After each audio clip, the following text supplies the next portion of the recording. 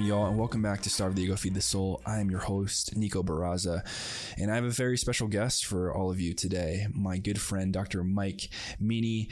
I've known Mike since I was 14 years old. We both met each other on the freshman football team at South Point Catholic High School. Funny enough, I didn't graduate from South Point. I went to Tucson High. Go Badgers, just so you all know where I lie. But Mike Meany and I have known each other for a very long time, and I've always been a huge fan of this man. He's done some incredible work. He's gone through his own trials and tribulations through life, struggling with addiction, identity, religion. We get into an amazing discussion, and honestly, I've really enjoyed just talking with Mike. He's got an incredible mind. He's able to see the nuance and the intricacies of life in ways that I think a lot of other people are striving to see. And, not to talk him up too much, but I am a huge fan. Mike first got his undergraduate degree from Georgetown University, then went on to pursue a master's at Arizona State University before pursuing and finally gaining his PhD in education from the world-renowned University of Cambridge out in the UK. And now Mike works for a tech firm, basically studying how people learn and how people interact with technology. His specific research focuses around massive open online courses known as MOOCs and other open scale educational resources, and how these resources are reproducing inequalities in society. So we focus a little bit on his background, but primarily this is just a conversation from two men that have known each other for a long time. We both recount our experiences with religion and specifically Catholicism at a very young age, going to parochial Catholic schools, then going on to Catholic high school. I only attended Catholic high school for 2 years. Mike went for all 4 before I transferred to a public high school. But we just get into everything from childhood to adolescence to growing up with, drugs and alcohol around us, to going to college. And Mike recounts his intimate story and sort of journey through the AA program, and how that sort of reconnected him with spirituality and faith to an extent. And then we also just discuss some sort of greater ideas of life and purpose and meaning and connection and relationships. So I don't need to really introduce this conversation too much. It's a long one, and I think it's really worth your time and ears to listen to the conversation in its entirety. I really appreciate Dr. Meany for coming on the show. I'd love to have him on again. As you can tell, Mike and I can just riff off each other for hours. I really enjoy discussing things with him. And I think he brings such an open-mindedness and not only his intellectual ability, but just his ability to see just, the differences within disparity, within race, within culture, and, how a lot of times as human beings, we trap ourselves in these boxes that as a society we've created to try to control or try to contort reality in a sense that makes more sense to us or allows us to feel a little bit more comfortable. And I really enjoy Mike's mind because he is consistently pushing outside of these boxes and these norms and trying to search for areas that we might necessarily not have it right? We might not have the modus operandi in the right way, if you will. We might be kind of straying a little bit from, what is true equality or equitability within society. And I just really appreciate Mike coming on the show. I hope you all get a lot out of this conversation. Before I get to the show, I just want to say one quick shout out to our last guest, Dr. Alexandra Solomon. Her episode is just flying off the shelves right now, and people are loving it. I'm getting a ton of comments from it. So thank you guys for reaching out to me, commenting on Instagram, sharing on social media. I really appreciate that. I hope you do the same with this episode. This episode is heartfelt, just as valuable in my opinion. And I really appreciate Dr. Meany coming on the show and just chatting with me, and just two sort of old time friends catching up and getting down to the deeper parts of life and existence. So without further ado, Dr. Michael Meany.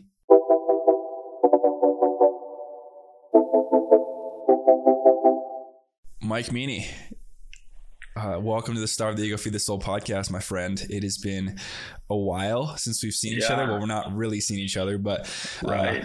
For those of you listening out there, I grew up with Mike. We've known each other, I think, since we were probably 14 years old, 13, 14 years old. Yeah, freshman in high school. Yeah, 14, 15. Playing football, I think is when we met, right? Yep. Yep, freshman year of football at South Point Catholic High School in Tucson, Arizona.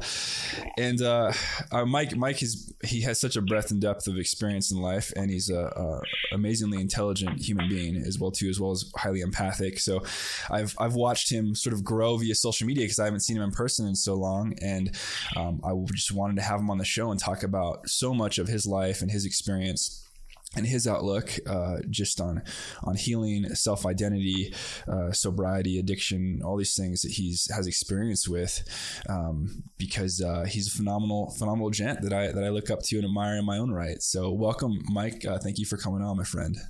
Hey, thanks, man. It's great to be here.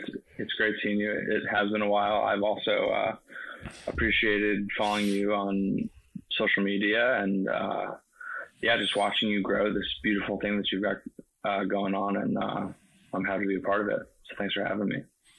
You bet, my man. I appreciate those kind words. Dude, let's just get right into it. Let's give everyone a little background on yourself and kind of your life history, kind of set everyone up for, getting into, I guess, the later stages of your life. Yeah. So my name is Mike Meany. I was born in, Connecticut, moved out to Tucson, Arizona when I was pretty young, with both my parents. Have an older sister and a younger brother, and we had a really, really nice life. My parents, my dad's from a very working class background, and my mom's parents were immigrants from Ireland. So they grew up in situations of more scarcity than we did, but both of them had a lot of educational opportunity, and went on and became medical doctors, and so they were able to provide us a really nice life with a lot of education. That was a big focus in our household, and something that my brother, sister, and I are carrying on today in lots of ways. So in some ways my life has been incredibly blessed, and I would say in most ways I've lived an incredibly blessed life from the time I was born until now. There were some things in everybody's life that were turbulent, that were unexpected, that were challenging to deal with as a young child without the context and frameworks and infrastructure to help you absorb turbulence, I guess. So my parents split up when I was pretty young. I think 5th grade is when my dad moved out, and my parents got divorced, and so that is never easy. And then I also grew up with a pronounced stutter, a speech impediment, a stammer, that was quite inhibiting when I was younger. And now, I manage it mostly. But I would say that those sorts of things kind of embedded within me a little bit of a sense of feeling a little different, feeling a little isolated. And yeah, I don't want to go on too long in the intro, but Sure. the rest of my life, has been kind of or how I think about it is just a series of reactions and orientations towards striving to have a better life that were in some ways informed by things I experienced early on. I think I wanted to achieve a lot, and I didn't want my stutter to hold me back. And I wanted to, maintain good relationships with my family and my mom and dad. And I also wanted to find real partnership and love, and experience kind of a wholeness of love that I think that, at least in terms of the models that I had direct access to, weren't exactly there, mutual, reciprocal, whole love.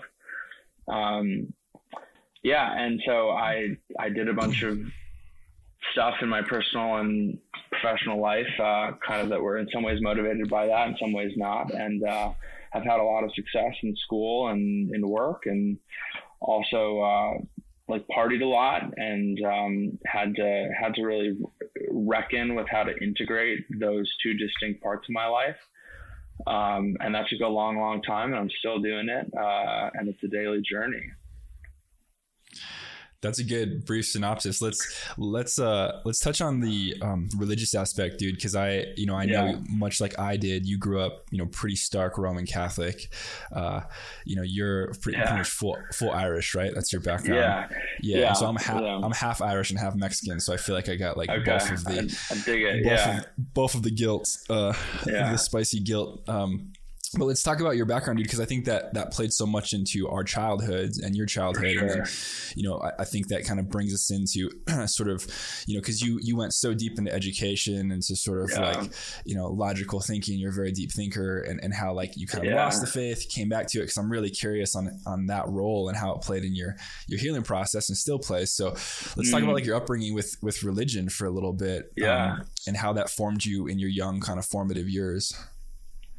For sure. No, it's thanks for that prompt. So I'm 75% Irish and a quarter Lithuanian. I think the Lithuanian side of my family, I would be remiss if I did not acknowledge that, but also a very Catholic culture. But so it's interesting, man. I mean, I guess my grandparents, I knew three of my four grandparents, my mamo and papa, which is my grandma on my mom's side, and then my nana on my dad's side. And to this day, they're the three most religious, spiritual, in touch with God people I've ever met. I mean, my grandmother said like a rosary and a dedication like almost every night. She went to mass every day throughout her life.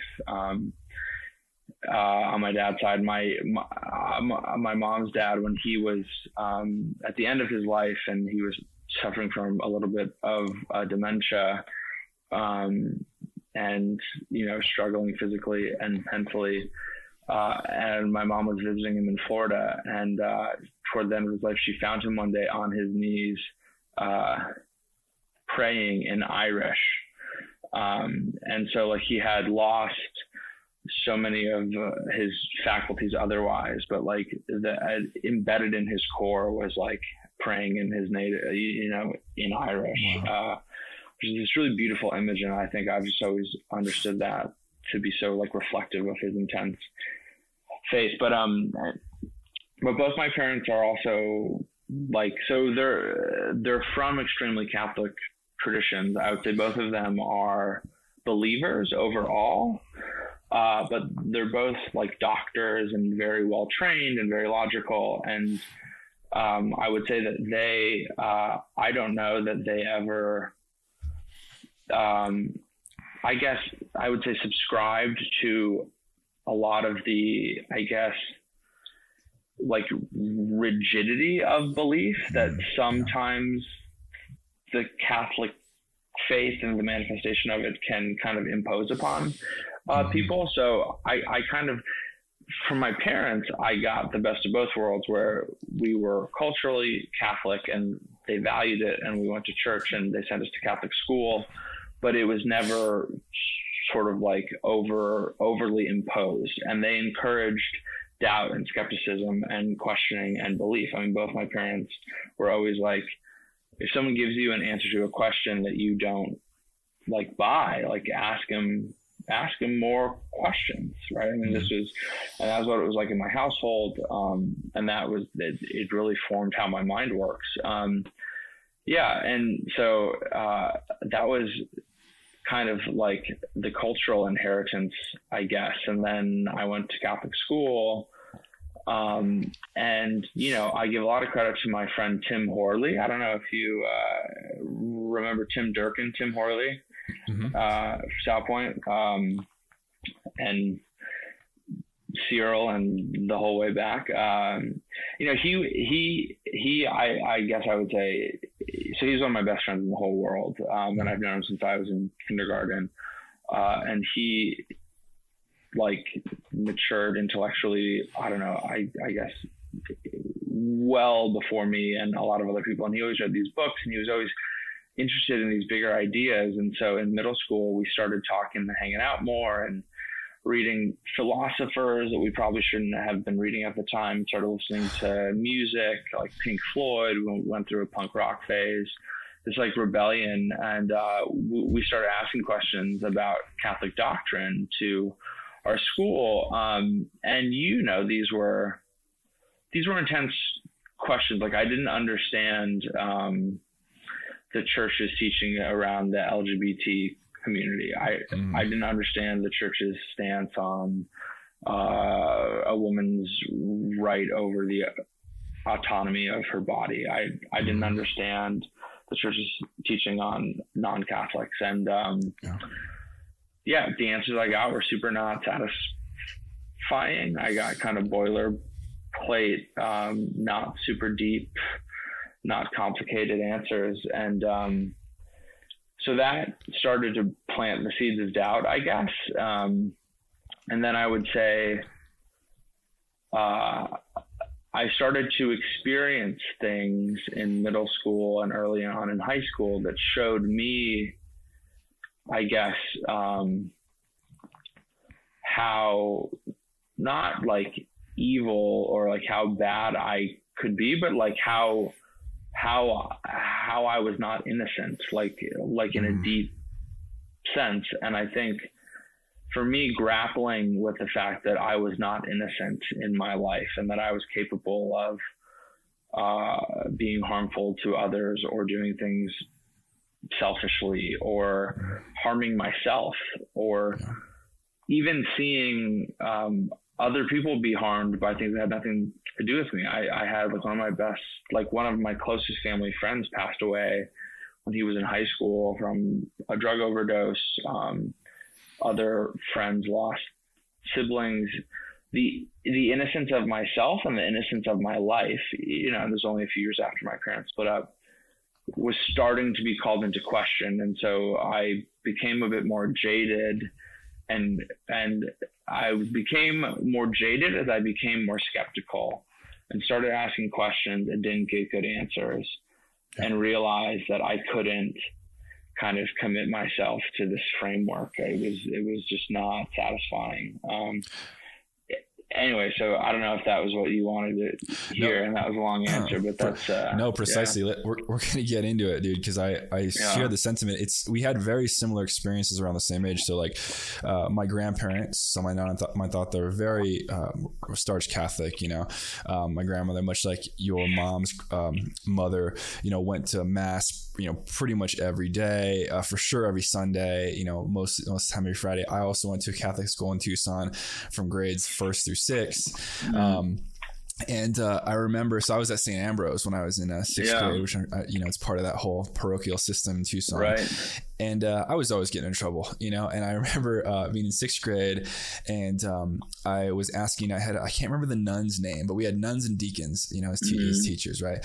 And this was like, I think in theology or religion, I can't remember the name of the class. And we were like, and this is like the 6th time we've read the Bible. And I remember we were going through a pass of like, you know, when there's sort of this persecution of pagans, you know, I can't remember which part it is. There's a couple parts in the Bible on that. And I remember I kept raising my hand. I was like, what, you know, we sort of started this class with like, God loves everybody, you know? And in my mind, you know, being a 12-year-old, I was like putting these logical points together of like, if this, you know, all sort of powerful being loves everything, why is it causing harm to human beings that choose not to believe in it, you know? Because there really wasn't any mercy in that, in my mind. And the nun did not like that. I asked multiple questions, and then I think it's just like a week after we were reading this text, she got a ruler and smacked the hell out of me because like I kept asking questions. You know, smacked me on the arm. It was crazy. Dude. And so she sent me to the principal's office, right? Yeah, I know. This is a Catholic love. 90s. Yeah, totally. Wow. It was like a little, you know, she didn't like beat me with the ruler, but it was she let me hit me with a piece of wood, dude. No, and, I mean, so I remember I went to the principal's office, And the principal called my mom. She's like, Nicholas is in the office again. Like, you need to come. My mom was a teacher, so she was at a public school. So she comes over and she's like, what happened? Well, he was asking these questions and what questions was he asking? Well, why is this happening? And he's like, my mom's like, that's a fair question. Like just because you don't have an answer doesn't mean he has to go to the principal's office. So, my mom, in all her own trauma, she's, a very strong woman. And she was just like, all right, you're done with Catholic school. So she took me out that week. I went to a public school. And I will say, like, credit to my family is that, they were, even though my grandparents were very Catholic themselves, much like your family and your mom, your dad being medical doctors, they were very much like, you should never be afraid to ask questions, like you can still, and they also never sort of, forced me into faith, they were like, when I was really young, when I was like up until 9 years old, I kind of just went with them all the time. But right when I sort of got around 11 or 12, they were really like, if you don't want to come to church or mass, because you don't have to, we'd like you to, but you don't have to, And I usually went with them just because I wanted to spend time with my family. But it was also, I felt empowered to sort of navigate belief and faith in my own time, my own manner. And so it wasn't really until I went to public school where I was exposed to these kids from, because when you're in Catholic school, you're kind of in a bubble, right? Most of the kids, if not all of them, are around the same faith, right? And most have a certain economic backing, I will say, like depending on what Catholic school you went to. But went to public school, it's like there's kids from all over the place, like surrounded by gangs, surrounded by, kids from different faiths, different socioeconomic strata. And that opened my mind even more because, I grew up in the barrio, but my family very much kept me in a bubble where I went to Catholic school, came home, went to baseball practice and stayed, and I had friends that I would hang out with, but really wasn't allowed to roam and get in trouble, because it could have gone wrong real fast. So like, I want to talk about when did you start to sort of pull away, like at what age?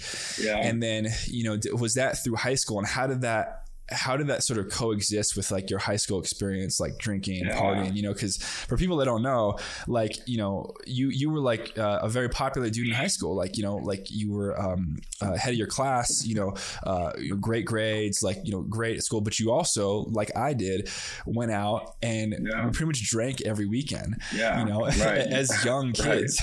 We drank, we played music, as people were smoking hookah back then, and you're right, dude, right. Yeah. And we didn't know what was in it, to be honest. But how did that, I really think it's like this kind of duality of like, you're kind of like letting go of your faith that you've had, for most of your young life. And then you're also experiencing these more adult-like pieces of reality. Yeah. It's such a good question. And like, I thanks for sharing all of your context too. I don't like know that I appreciated how it's similar experiences we had just in different contexts. And it's a huge credit to your mom and I give a lot of credit to my mom and dad as well for not forcing it and not making it a thing. So I started to, so let me step back. I think, and part of what I appreciate about my Catholic upbringing is that you are introduced to kind of these really deep questions from a very young age. Right. And those deep questions don't go anywhere for the rest of your life, right? They're kind of always there. Why are we here? What does it matter? What should I do? Right. Yep. Like with myself and this life. And so thinking about that stuff is important. And so I was always thinking about that stuff. And I don't know if it's like whatever, because of my parents or because of school or because I liked math when I was younger. I've really always like wanted, like, I don't know, like my mom was always said, if you have a question, don't stop asking why until you get to the end of it. Like, which is like a simple but like powerful thing, because it's like there's a lot of assumptions to a lot of beliefs that are not ever questioned. And so I learned early on to just question the assumptions and like beliefs, and it was very dissatisfying to me intellectually when people told me that, like, when we got to some assumption, some like root problem, it was like, well, you just have to believe that, right? Mm-hmm. Like, well, that's where you stop asking questions, because we're told that this is what we believe, and so that's what we believe. And I was like, that's not adequate, right? Like, and I think so here's what that like did, I think. So like we have these deep questions starting from when we're very young, and throughout all of our life, we're trying to like form narratives and grab frameworks and put together some model of reality that makes our structured experience meaningful. And so I inherited one through the Catholic Church, through my family. And then at some point, basically that model was shattered, right? Because of these things that I experienced, because of people passing away, because of, I just wasn't persuaded logically like by it, right? I was more scientific and skeptical. And so this model is shattered. And then, I mean, like, I think it's pretty archetypal. I think this happens to a lot of people. But when you don't have a framework that's helping guide you to make sense of meaning in your life, you make one of your own. I mean, like, I don't know if you remember the band, the Cool Shades. Oh yeah. Right. Yeah. Nick still plays drums in Prescott. Yeah. So they have this song, and now I'm blanking on its name, but the opening line is, have you ever felt so lost and alone that you invented a god of your own? Oh, wow. Yeah, and they wrote that as like high schoolers, and I don't think I fully appreciaed that at the time. They wrote that was that Moss? Who wrote that? Yeah, dude, Moss, and I think Nick and Greg and Sean. I mean, so have you ever felt so lost and alone that you invented a god of your own? And like when I was listening to that recently, and I was like, holy shit, like that's basically like when I like left the Catholic Church, like I mean, and I don't know how conscious of this I was, but I had to invent my own sense of morality. And, it's trial and error, and you don't know what the hell you're doing. And you're also a teenager and going through adolescence and puberty, and status matters a lot. And people have girlfriends and boyfriends, and then there's drinking and drugs. And if you don't have an anchoring framework during that, I mean, like you can make it out, but I think you can see, like, I got more and more jaded because I was doing things that I was not like proud of, and I was seeing a lot of other people do things that they weren't proud of, that were harmful to others, that were, dishonest and deceitful and hurtful, and I was hurt, and I hurt people. This is mostly in the context of dating and women and drinking and drugs and partying. I mean,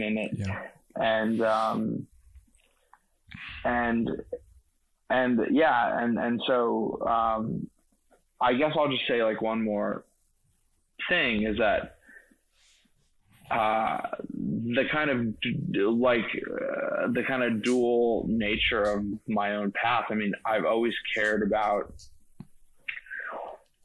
putting my mind to like maximal use to society. And so I was always interested in social justice and public policy, and like, how can we build a more flourishing community for everyone? And especially like people that have been historically excluded and marginalized for things that they have no control over. And my Catholic faith informed that for me too, because Catholic social teaching is the most underrated part of Catholicism, I think. And so that was always important to me, and I maintained that, but I didn't like the real structured theology. I didn't find it persuasive, so I left that aside. And so I kind of like had a public utilitarianism. Like I wanted to help a lot of people and do a lot of good.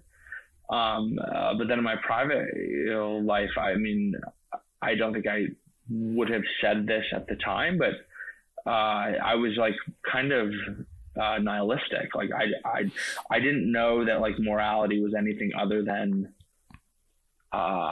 you know, some contingent set of guidelines that are socially agreed upon. And so I thought that was kind of like bunk, and that I could kind of do my own thing. And yeah, and you know, so that was another long answer, but that's how I got there. We're all about long answers on this show, my friend. So from there, like, when did you sort of, because when we spoke on the phone on the pre-call, because I didn't know this until you told me about it, but when did you first realize you had a problem with like alcohol or with addiction? Because when I was like 14, 15, like I wasn't drinking heavily, you know, I mean, it was such a thing in Tucson, like high school parties, and sort of all the high schools kind of got together, I think, when we sort of got a certain age. And yeah, really right. Intermingled. Yeah, like South Point, Tucson High would kind of hang out, you know. Right, we partied a lot together. Everybody did. Yeah.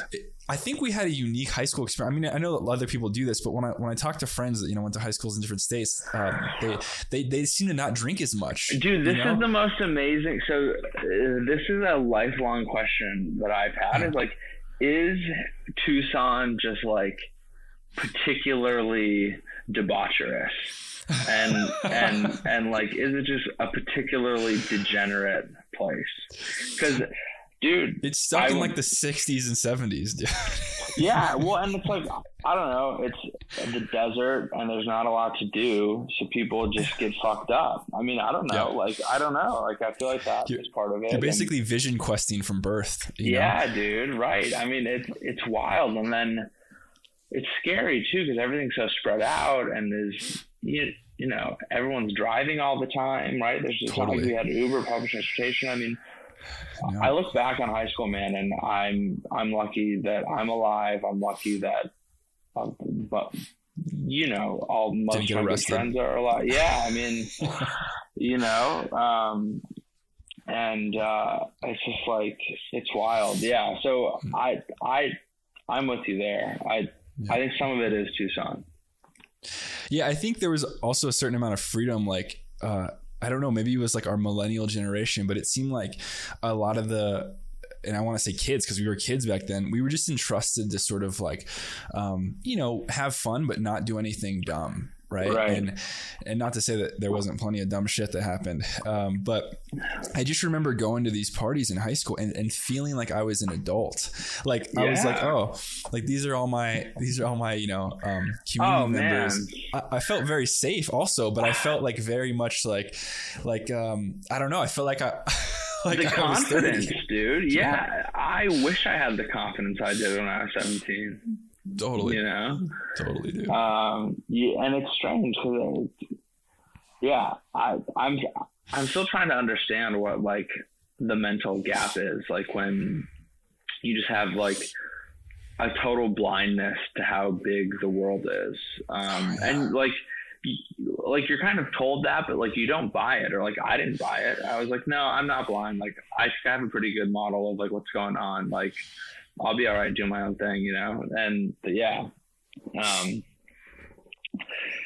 So I guess, so your question of when I started to notice that I struggled with drinking. I mean, so on the one hand, the irony is like, I mean, so like I'm Irish Catholic, heavy drinking is sort of like deeply in my DNA. There's, a number of people on both sides of my family that have struggled with this.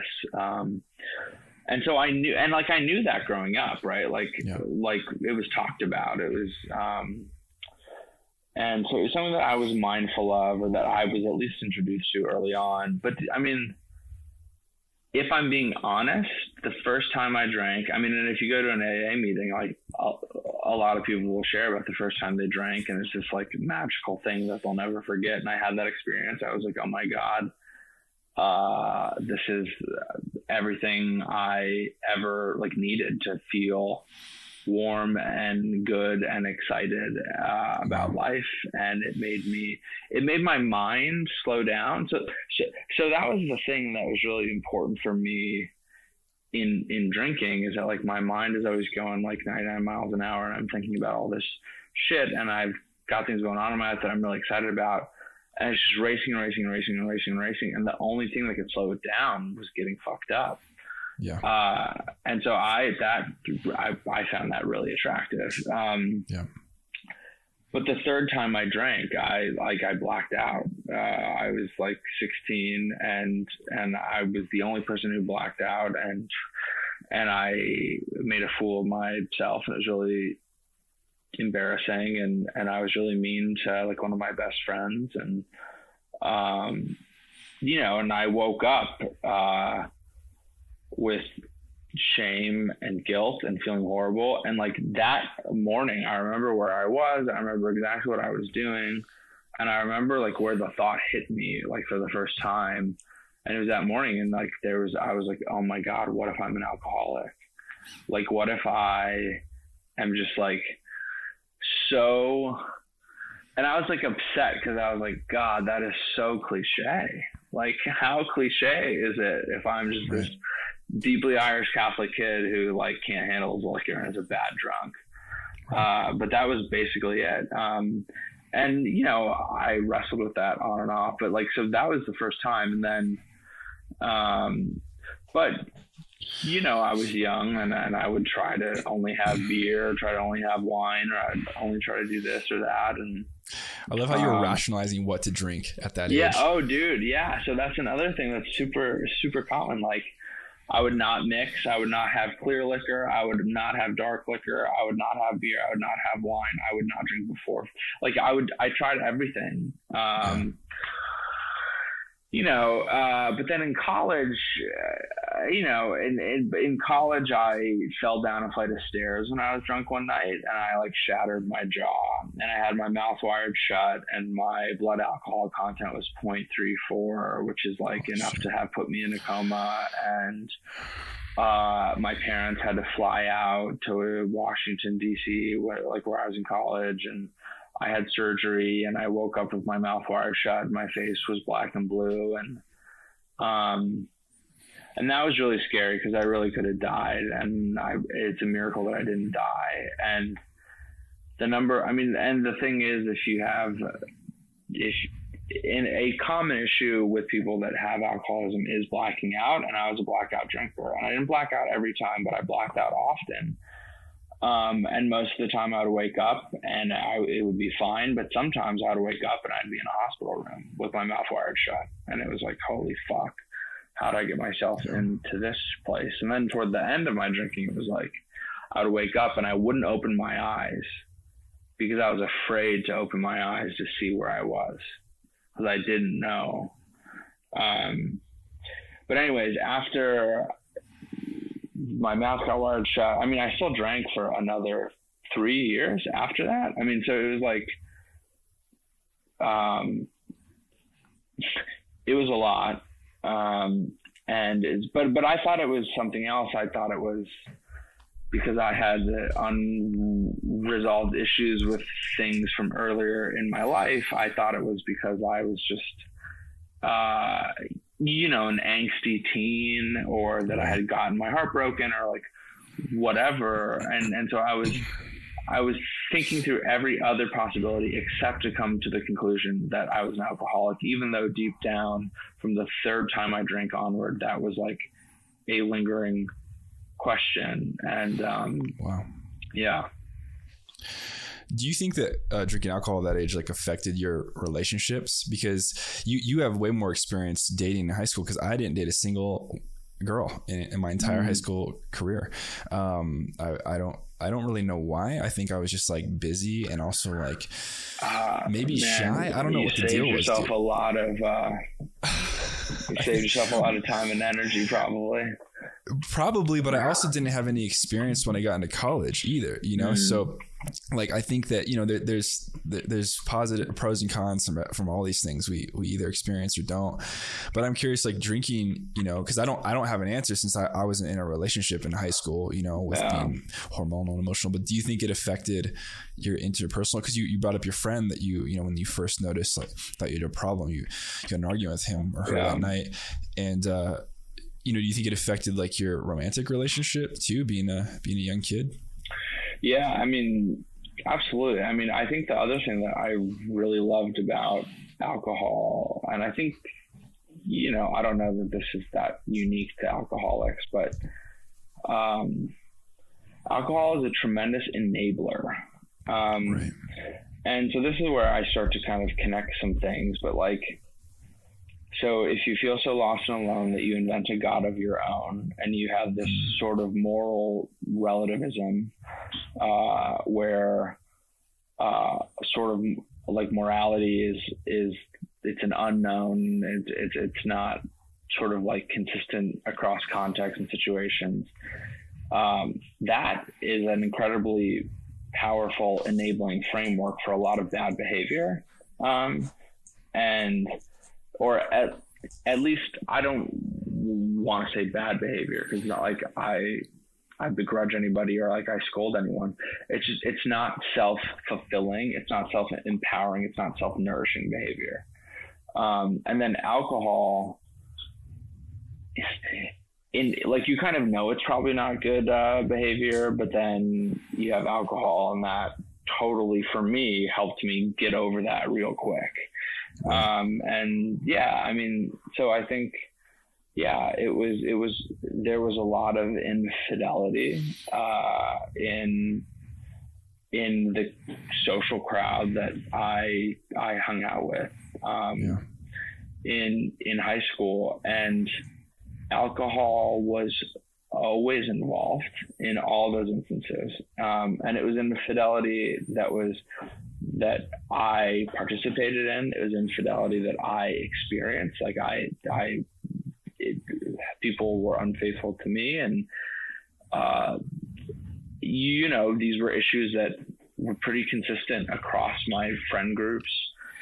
And you're young and you don't know anything. You're trying to make sense of it all, so you're talking to people about it. But I think dating and alcohol in Tucson, Arizona, I think that was harmful. I think it was harmful for me because my parents split up, and both my parents are like phenomenal people, and they're the most important people in my life, but like their like relationship just didn't work out, like for lots of reasons, but like so like that as a model for me to think about was like, okay, that one didn't work. And then it was like every relationship I had in high school and college was trapped in this context of partying, drinking, infidelity, dishonesty. And so my attachment to women and relationships got super distorted because of that. Do you think you were, and I'll answer this question for myself first, but like you were looking within your relational partners and women like for healing? Because I feel like in a lot of my, or at least in the two serious ones I've had, because you brought up sort of like the idea of self, and until we sort of learn to like love the shadow parts of ourself integrated into our life, a lot of times we just spend our adolescence and the majority of our adult lives running from these areas of ourselves, being dishonest, because you brought up dishonesty. Well, if we can't be honest with ourselves about what we're experiencing, we certainly won't be honest with someone we love, right? Because we don't have a lot of self-love. And I noticed that in my sort of like unfaithful moments or betraying moments, that I just merely was not being honest with myself either, and my communication was pretty crap because I wasn't communicating with myself, like I wasn't meeting my own needs or being honest about my own problems. So how on earth was I going to be able to share, a healthy version of me with someone I loved? Yeah. I mean, it's amazing. I've talked a lot, and I also want to hear a little bit more about your experience, because the fact that you didn't like date seriously in high school is like, it's like, because you were also like this handsome star athlete, like people knew who you were, you partied, but you avoided that, which is just like interesting, and I'm curious what that experience was like on your end. But in short, the answer is yes. I mean, I think for reasons that I'm still figuring out, for reasons that I didn't fully think about at the time, obviously. But like, yeah, I sought affirmation. I sought attention. I sought love from external sources. And it was not unique to like women, but that was a particularly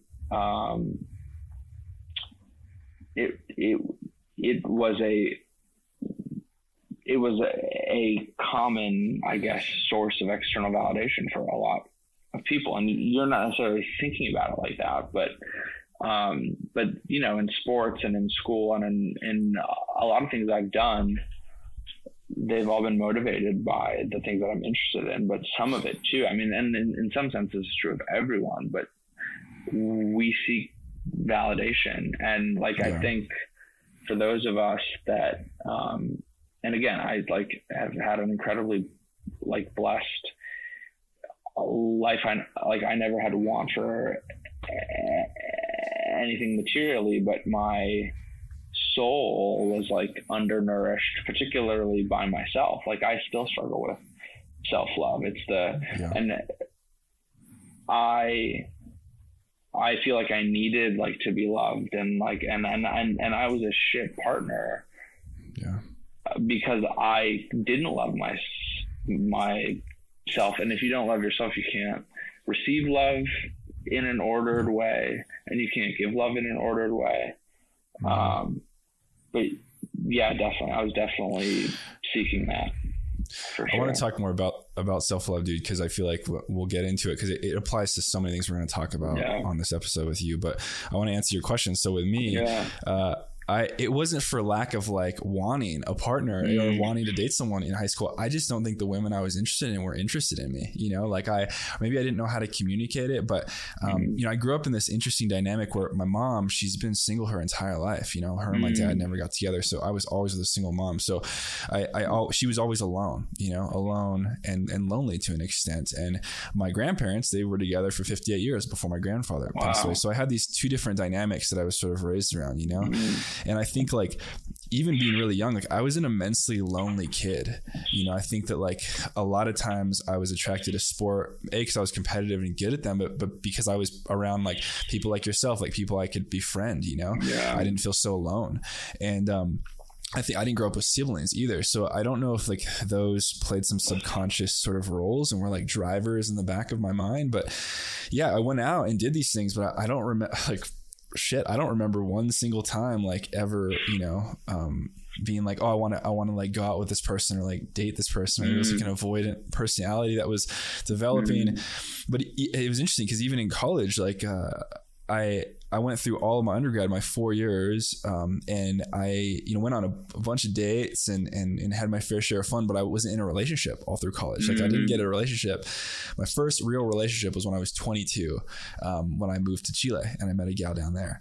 So I think there was, you know, those were like 8 years through high school and through undergrad that I wasn't building relational experience, you know, and so I wasn't able to make mistakes in a relationship to really learn from, because, you know, if you don't take a swing at the ball, you're not going to know if you can hit it or not. Right. And I just wasn't even in a game. So it's funny being the, you know, in my 20s and in my 30s in relationships, I'm like, I'm quite new at a lot of this shit, you know, because, you know, people such as yourself, although, you know, you made plenty of mistakes in high school, no doubt you still have those experiences to draw back on, you know, and, so yeah, for me, I guess the short answer is there wasn't for a lack of wanting a relationship.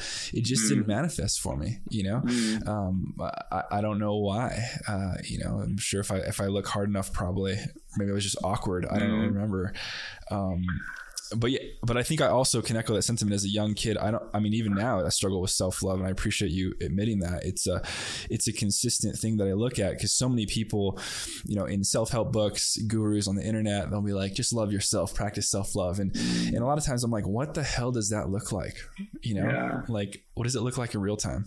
Yeah. I mean, well, and I know that, so two things. One, I think, yeah, like that's something that I ask my sponsor now all the time, like, to affirm, like he asked me to like practice self-love. And after a while of him telling me that, I sort of said, what do you mean? Like, I was like, I don't know how to do that. Like, what are you talking about?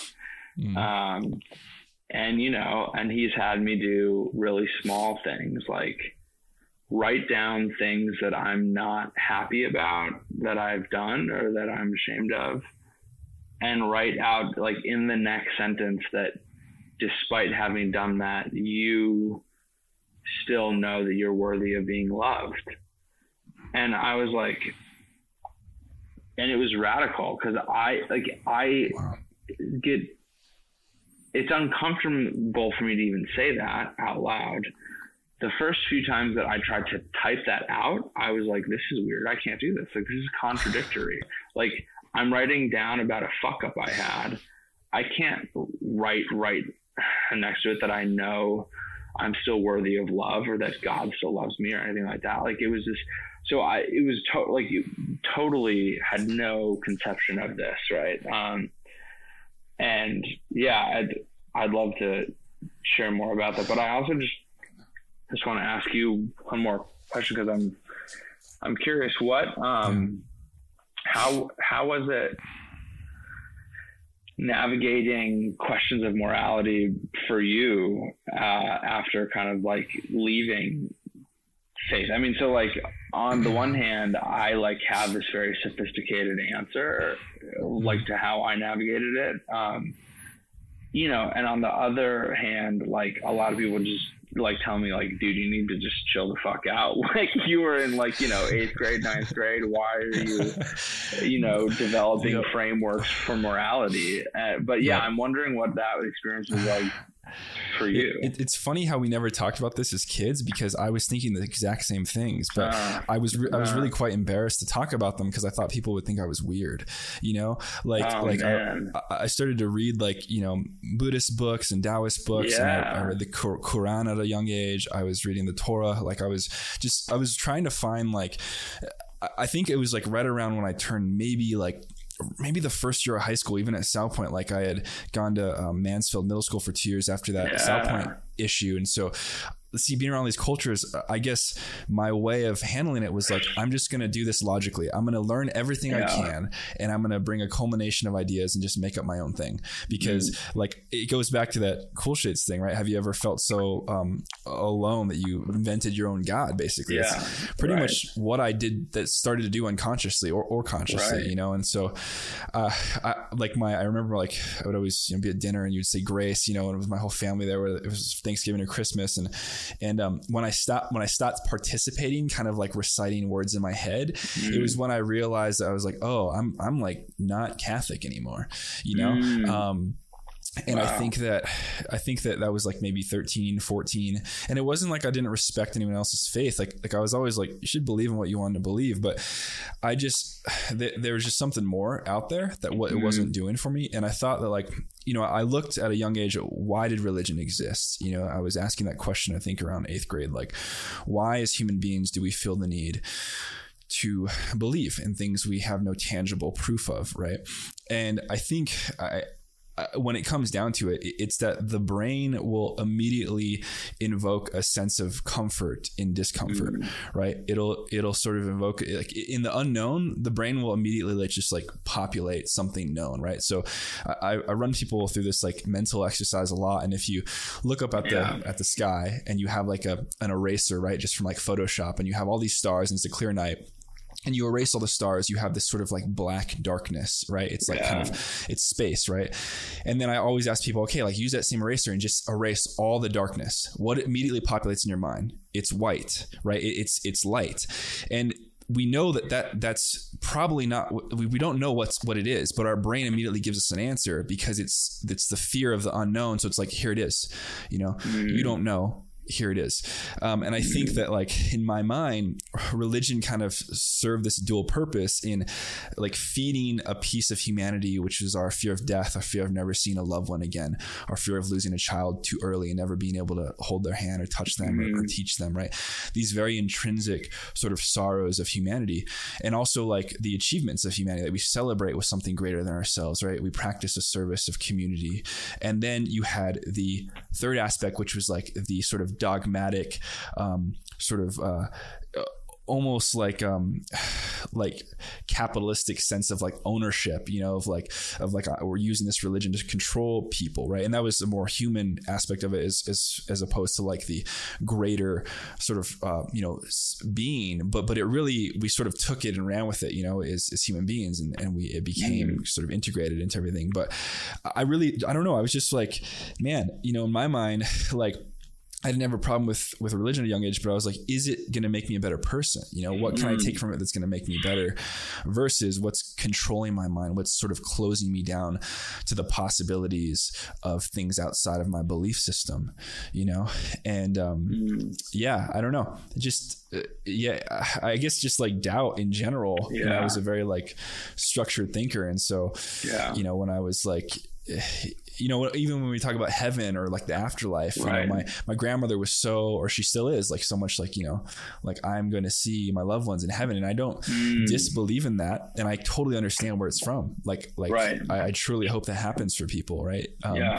But I also, the scientist in me is like, we just go back into the soil and the fungi eat us, and we become part of the system again. And that energy is just transferred, not created or destroyed. And like our soul sort of like, floats on, if you will. And then there's all these other things, right? But I don't know. I think just being a deep kid, I was like, I was watching cartoons and then thinking about why we existed at the same time. Right. And so, but it's interesting that you had these thoughts, because I spent a good amount of time with you. I remember your mom driving us to volleyball tournaments in Phoenix, and I don't ever remember having a conversation with you, because it was just so not the thing to do. We were athletes, good looking kids, like we were chasing, like whatever status, being cool, popular. Yeah. And man, if I would have brought up like, hey, I know. You think God exists? Right. That is interesting, man. I think I am lucky. So I totally, everything that you just said really resonates with me. Just like when I was a kid, having these deep questions, and like I also think a lot of it, like I would imagine, like I feel like that's probably pretty common. Like I said, like these deep questions early on, they populate your mind and they sort of stick with you the rest of your life. And like we definitely should have talked about it, and it's unfortunate that we didn't. I got very lucky that there happened to be this friend of mine that was like total, like he basically introduced me to thinking critically about this stuff. And that was very helpful, because it provided me somewhat of a language to start working through it. But I sort of came to like very naive and immature conclusions, right? But I'm with you. I was also not ever like an atheist, because I thought the atheist position was one of the as same, kind of radical as the believer position. Yep. So there's kind of this like deep agnosticism. Anyways. Because you thought a lot about it. It's absolution, right? How can we be absolutely sure of something we don't know? Right. Yeah. Right. Yeah. It's just, and like absolutism in general is,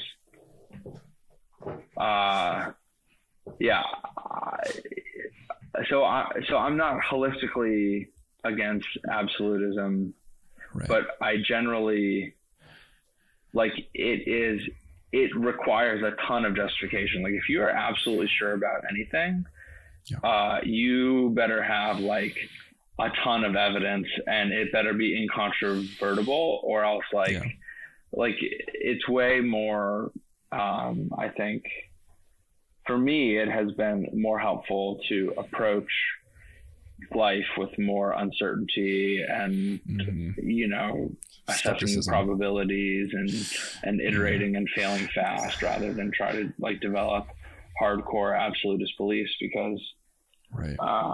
There's a lot of that stuff that gets sticky too fast. That's almost a symptom of our current societal pains, is that we live in a society where like opinion or absolution is now people can't hear anything because they're not sort of like thinking about their own thoughts. Yeah. You know? It's just like, I think it, so it is sort of thing. Yeah. Well, so a few things that I was kind of share back on your like reflection, because everything you said about sort of how you theorize and conceptualize religion early on, I found very provocative and interesting.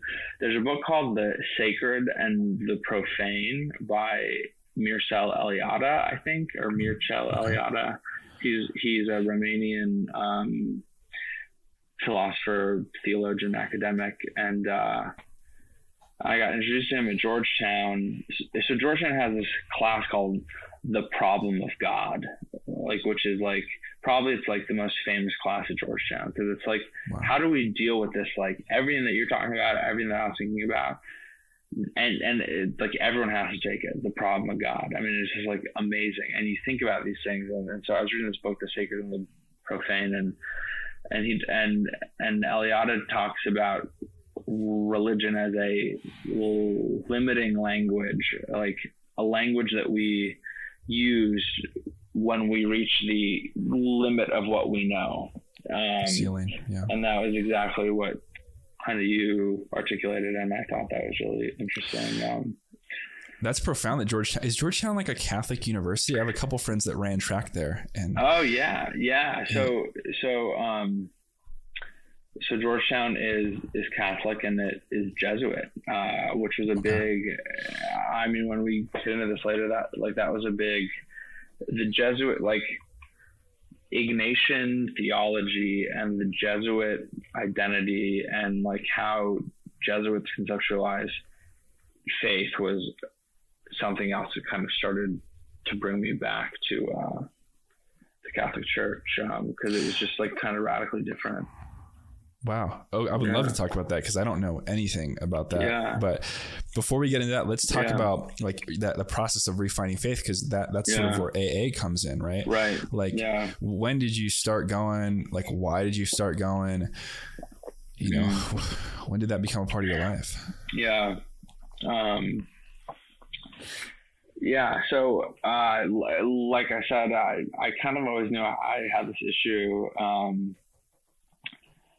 And then I fell and I like broke my jaw, and that was this really sort of like crazy moment where it was really kind of worrisome. And I was like, okay, like this is going to have to be something that I deal with in my life somehow. And I just had no idea how. And it was really hard for me to even envision a world without drinking. I mean, like I couldn't conceptualize it like my entire life. And I was never a daily drinker. Like it was just like a weekend thing, but it was like the payoff of like a really hard week was like that I would party and have fun. And I just it was such a poverty of imagination, I guess, is like how I think about it now. Cause like now I haven't had a drink in, over 8 years. And like, I can't imagine my life with alcohol now, other than it being extremely painful and very dark and probably ending very quickly. But I couldn't imagine it without it. And so, I was trapped. I couldn't live with it. I can live without it. One of my best friends, my senior year of college, because I was the president of the student government, and I was, getting good grades, and I was trying to do all this stuff and like be Mr. Everybody. But I was blacking out, and I got hospitalized again. And people who were my friends that loved and cared about me were just like, look, you've got to like try to do something. Like they didn't know exactly why, because we were 22, and it was like, is this just a phase? What's going on? Yeah. And my friend Fitz Lufkin, he walked me to my first AA meeting, like when I was a senior in college. He's like this big, skinny, six guy, and he like put me under his arm and like walked me 2 miles up this hill to this meeting, because he's like, you're like gonna go. And he was like, I don't know if this is gonna work, but like, you're gonna go. And they talk about like, you know, and I didn't stop drinking. I met some people, some really great people that I'm still in touch with from that first meeting that I still text with. And they were like, well, you should come back. And so I was going to these meetings and I was just like, oh my God, like, I don't buy it. Like, these people are all happy and they don't drink. Like, and I just didn't, I couldn't imagine it.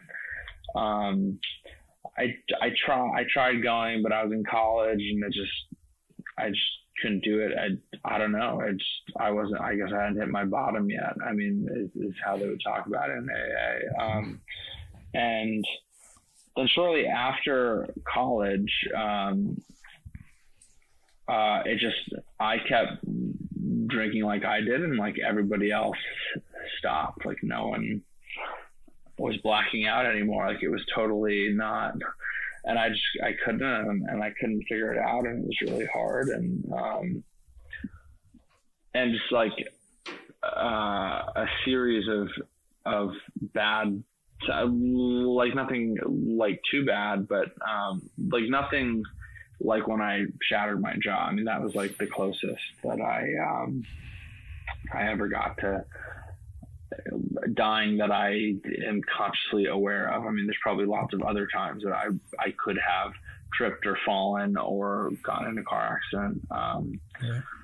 And it just, well, I have to make these long stories short. I was a teacher and I was working late one night on a Friday, and I was like writing a bunch of stuff, and I was like feeling fine about it because I like had a 12-pack of beer that I was just kind of like plow like while I was working on this stuff, because I could edit it like later, you know. And I was like thinking I was Ernest Hemingway, like write drunk, edit sober is what he said. So I was like, okay, I got this. You know, and I was like alone at night, 3 a.m, and I was drinking by myself, writing on a weekend, and I was just kind of like, what the fuck am I doing? Like, is this ever gonna end? Like, this is a weird place to be in my life. I don't know if I want to be here. Yeah, and then I drank a few more times, but a week later, my last night drinking, I woke up and had gotten myself into a bad situation and had been borderline, you know, deceitful, unfaithful with the women in my life. And I had started to get into like a little bit of trouble with the law. And I just like, remember that morning, I was like, it was the first time that I didn't want to damage control what had happened. I just was like, I'm done. Like, I'll do whatever it takes to like not die from this. Cause I just deep in my bones, I felt it that morning, but I had no idea what like to do. It's not like that morning I was like, yeah, I'm never going to drink again. I was like, that would be amazing if I pulled that off. But like, I had very low hope that was going to happen, because I had tried to not drink before a lot and it had never worked. And I thought back and I was like, the only place I know is that I went to AA a few times and all those people were happy and they didn't drink. And I was like, I've got nowhere else to go. Let's go try that, you know? And they joke that like no one goes into AA on a winning streak. Like, you go there like when you literally are where I was like, well, fuck, I guess I've got to go to AA now. Like, cause I didn't know what to do. Yeah. And so anyways, that was how I ended up. And then, you know, I heard people talk about getting a sponsor and working the steps, and I didn't know what that meant. And then, my third day of sobriety, I went to this meeting at, 9 p.m. and I was, smoking a cigarette and having a cup of coffee in a white cup. I mean, just straight out of the movies of how AA is portrayed. And this guy's only a few years older than me walks up, he's asking how I'm doing. I'm like, I've got 3 days sober. I'm freaking out. I'm thinking that I don't know what's going to happen. And he's like, you never have to drink again if you don't want to. You just do some of this work. And he just said it so simply and profoundly. And he was like, yeah, I'll work with you if you want to, just give me a call tomorrow. And so I called him, and we started working the steps. And it's hard to describe exactly what happens. So I can describe what literally happened, and then I'll describe what I sort of think psychologically, spiritually happened. So I'm of the belief that for AA to work, you really have to work the steps, and there are steps in a book with guidelines for how to do each one. You have to have a notebook, and you have to write out things that make you upset, and people that have hurt your feelings, and people that you've wronged, and you actually have to write this out, and then you have to find your part in every single one of those things, and you have to talk to this about someone else, and then you have to go talk to those people and tell them that this is what you're doing. And so I was like, I have no idea if this is going to work. I'm just going to hold my breath. And my sponsor was kind of he's like, just try to, so he said, if you want to drink again after you finish the steps, that is cool with me. He's like, but just wait for the miracle to happen. See how you feel after you finish the steps. And I was like, okay. And that was actually a fine, because that logically, I was like, okay, that makes sense. At least there's an end point to this, and I can get fucked up if this doesn't work. It's almost like he could see how you thought, and he was like, I got to give this kid an end goal, or else he's not going to finish it. Right. Yeah, exactly. And then I did. And then I don't know, I basically had a few days sober. I had a week sober. I had a few weeks sober. I had a few months sober. And all of a sudden I was experiencing what I thought was impossible, which was a life without alcohol. It was not horrible. It was not fun. Early sobriety is not fun, because you are like a delicate flower in a brutal world, and all the things that you know how to do to protect yourself. The most important thing you know how to do to protect yourself from feeling of being in the brutal world of the delicate flower is gone, ripped from. It's not an option, right? So you it's like you're a baby emotionally. They say that you stop maturing emotionally when you start drinking alcoholically. So I started drinking alcoholically when I was 16. I got sober when I was 23. So I was like a 16-year-old kid again, as a 23-year-old, and it was horrible. But at the same time, I all of a sudden had 90 days, and I was going to meetings, and I was working the steps, and I was like,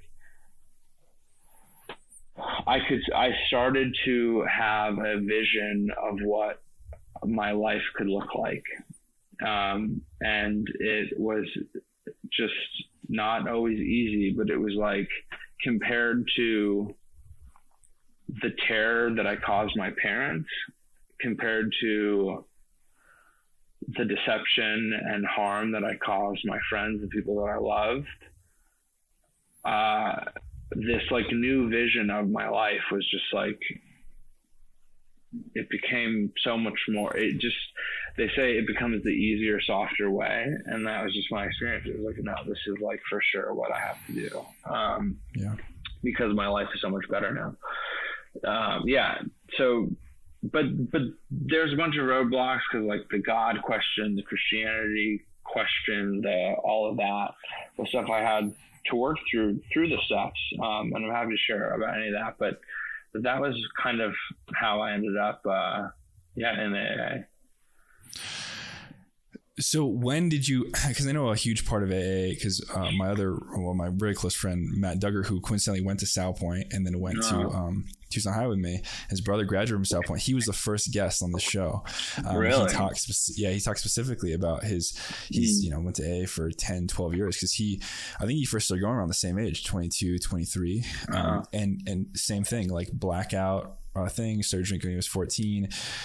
It's interesting because I drank a lot in high school, but it's interesting that you bring up the blackout thing, because I never experienced those, and I didn't realize that was maybe correlated with alcoholism, and maybe having a gene or something interesting. predisposed to it. So I would say that there's kind of two big questions. I mean, and like alcoholism like looks different for everyone, right? Like sometimes it's every day, sometimes it's not. But like most people like don't black out, right? So like I've asked my friends or my like partner, my fiance, but people have blackouts when they like are partying in college and stuff.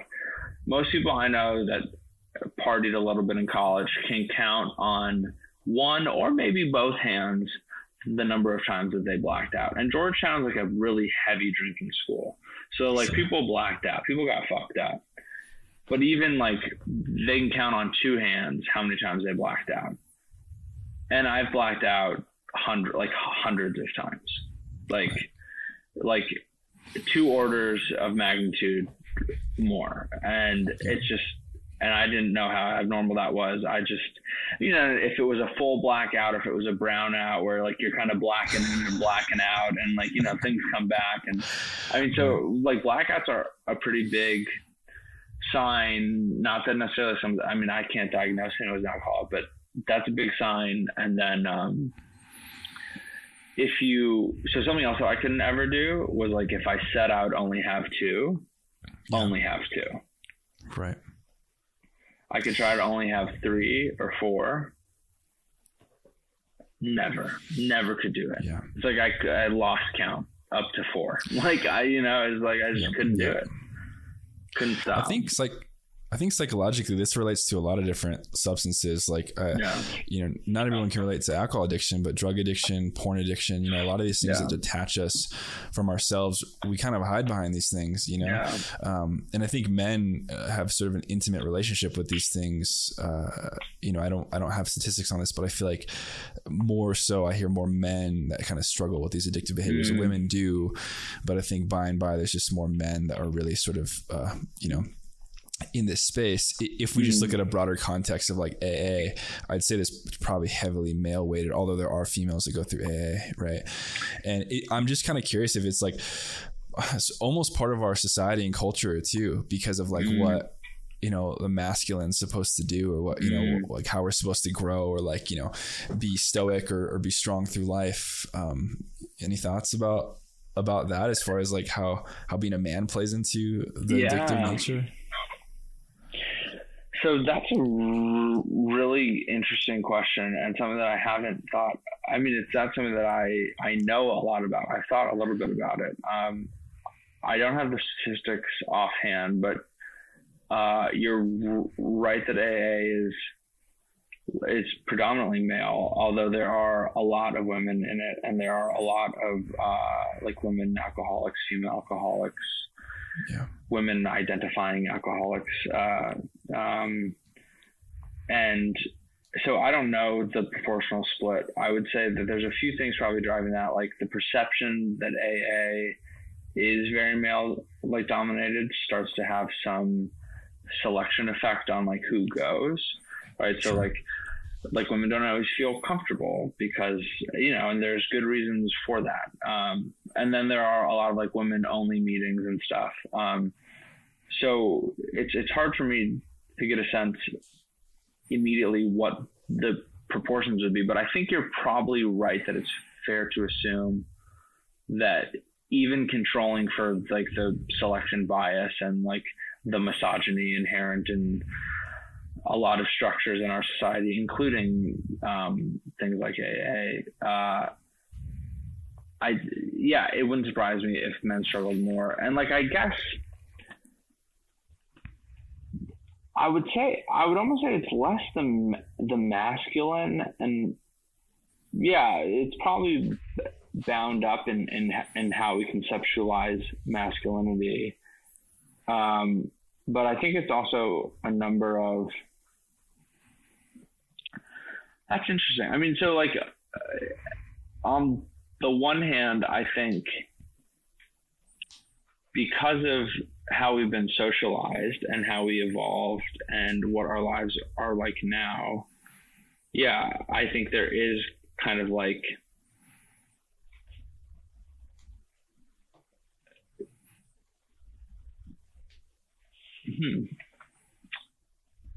I've like, because like so much of this is gendered, and I don't know how much of it is right. like, you know, natural versus not, but like the Sure. patience thing, like I think, I don't know, I'm just gonna say what I think. Like I think women tend to, or in my experience, like are more patient and like have a higher pain tolerance, and like I feel like men, we are impatient, we don't have a lot of pain tolerance, we are not socialized to think that we can say when we hurt, we are not socialized to think that we can say when we're vulnerable or when we feel weak.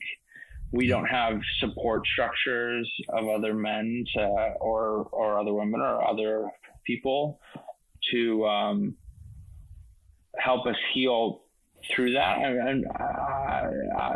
And so on the one hand, like some of this is a reflection of a lack of evolution and a lack of socialization. But on the other hand, I think it's real. And so there's like this immediate need to quell something that makes us not feel good, and basically no positive or pro-social adaptive mechanisms for doing that. And so it's way easier to hit something easy in private and not have to deal with the like reality that it is underpinning. And I'll also say, like, it's possible that women experience the exact same intensity of the pain and the same lack of patience regarding it, maybe. But I also think like the pain tolerance is like something else too. Yeah. So I do think there is something there, and I'm not sure what it is. And I'm not familiar with the like literature on the biological markers, because that's also possible, right? That there are just like things that are genetically in the Y chromosome that predispose people to alcoholism. But anyways, that's my speculation. Like, what do you think? I completely agree, dude. I mean, it's so nuanced, right? There's a lot of different things that play into this. I think genetics, like neurobiology, of course, are a role, but I do think social constructs, like weight, you know, they weigh us, and I think that like young men, you stated it really brilliantly. It's like there's not a lot of outlets, you know. I was not, you know, and my family was great, but I wasn't encouraged to talk about my feelings, you know. You know, if it was like, you know, not that I was discouraged to talk about them, I'm sure, you know, I would have been met on that level, but it was never something that like I was expected to talk about. You know, I was expected to be an athlete, expected to be a good student, I was expected to be respectful, you know, to be kind, but to be able to express my emotions or be vulnerable at how I was feeling, that was never stated to me, you know. Whereas I feel like, and I don't want to generalize here, but for a lot of my female friends, that was probably a little bit different, you know, based on how they were raised. Like, hey, how are you feeling? There was kind of check-ins like that, I think, with some of them. But with a lot of my male friends, if not all of them, like I don't really hear, you know, unless the parent was like very emotionally aware and maybe a therapist or something of that nature, and maybe even if they were a therapist, they weren't. But you know, like I don't recall, you know, me having a lot of these profoundly deep emotional conversations with young men until like I started to build brotherhoods within my own, you know, frameworks of friendships, right? Like it was my doing. It wasn't really like someone saying, hey, you need to make sure you talk about these deeper things with your friends, you know? Well, dude, that's just so powerful. And I think it's so right. And the other thing that I've just identified, I mean, I'm not like, a beacon of maturity or whatever, but something I've realized is that a lot of men, when they're older, are still emotionally underdeveloped, talking about their feelings and talking about failure and talking about weakness. And like, I feel like, so the crazy thing is, like, when you're a young boy and you have this like macho image and you have no mechanisms or strategies for dealing with that in a healthy way, it's not like you grow out of that. You just become an adult man with no healthy mechanisms and no strategies of dealing with it. And then you're a closed off father or closed off parent or you closed do, off partner. right, or a closed off partner. And I mean, and like, obviously women face all sorts of barriers too, and like evolving their communication. And there's things that probably lead to, maladaptive path dependencies from when they're young, is just in different ways. But like 100%. That, like a macho culture completely disables emotional communication in a way that makes it very hard to ever, I guess, like feed your soul, right? Like that's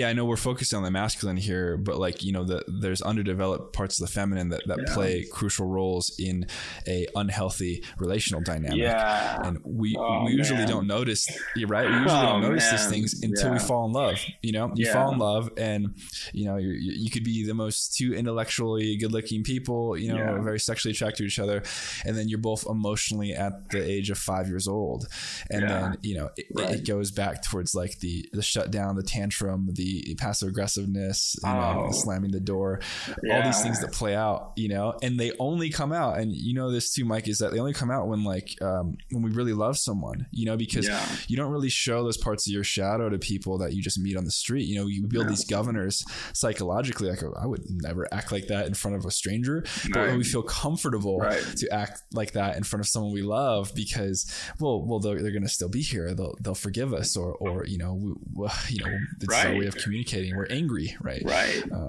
Dude, I mean, it is amazing how much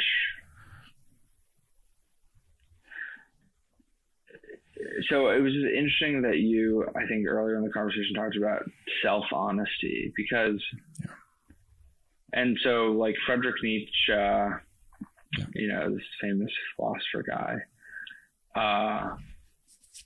it's probably unfair to just call him that, but he had this quote that I've been thinking about recently that I found really startling. He said, "You can measure a man's spirit by the amount of truth he can tolerate." And that like really kind of blew me away, because I think so much of our spirits, so much of how we act in life is a function of how honest we're being with ourselves, and if we can communicate that to others. Sometimes people say certain things that are just like a spoonful of meditation, meaning that when I hear words like that, I feel more present. It's really interesting, because that is so true. Man. You can measure a man's spirit, and I would even change the word man to human, because I think this applies to females too. He was speaking obviously in the terms of man. He was speaking like, in the 19th century when but he absolutely means humans. He absolutely means it's not a gendered or a sexual thing. It's really just the human being he's speaking to, and it's your ability to sit with like not only the comfortable truths, like the champion within us, but also the shadow, like the things we've done wrong, right?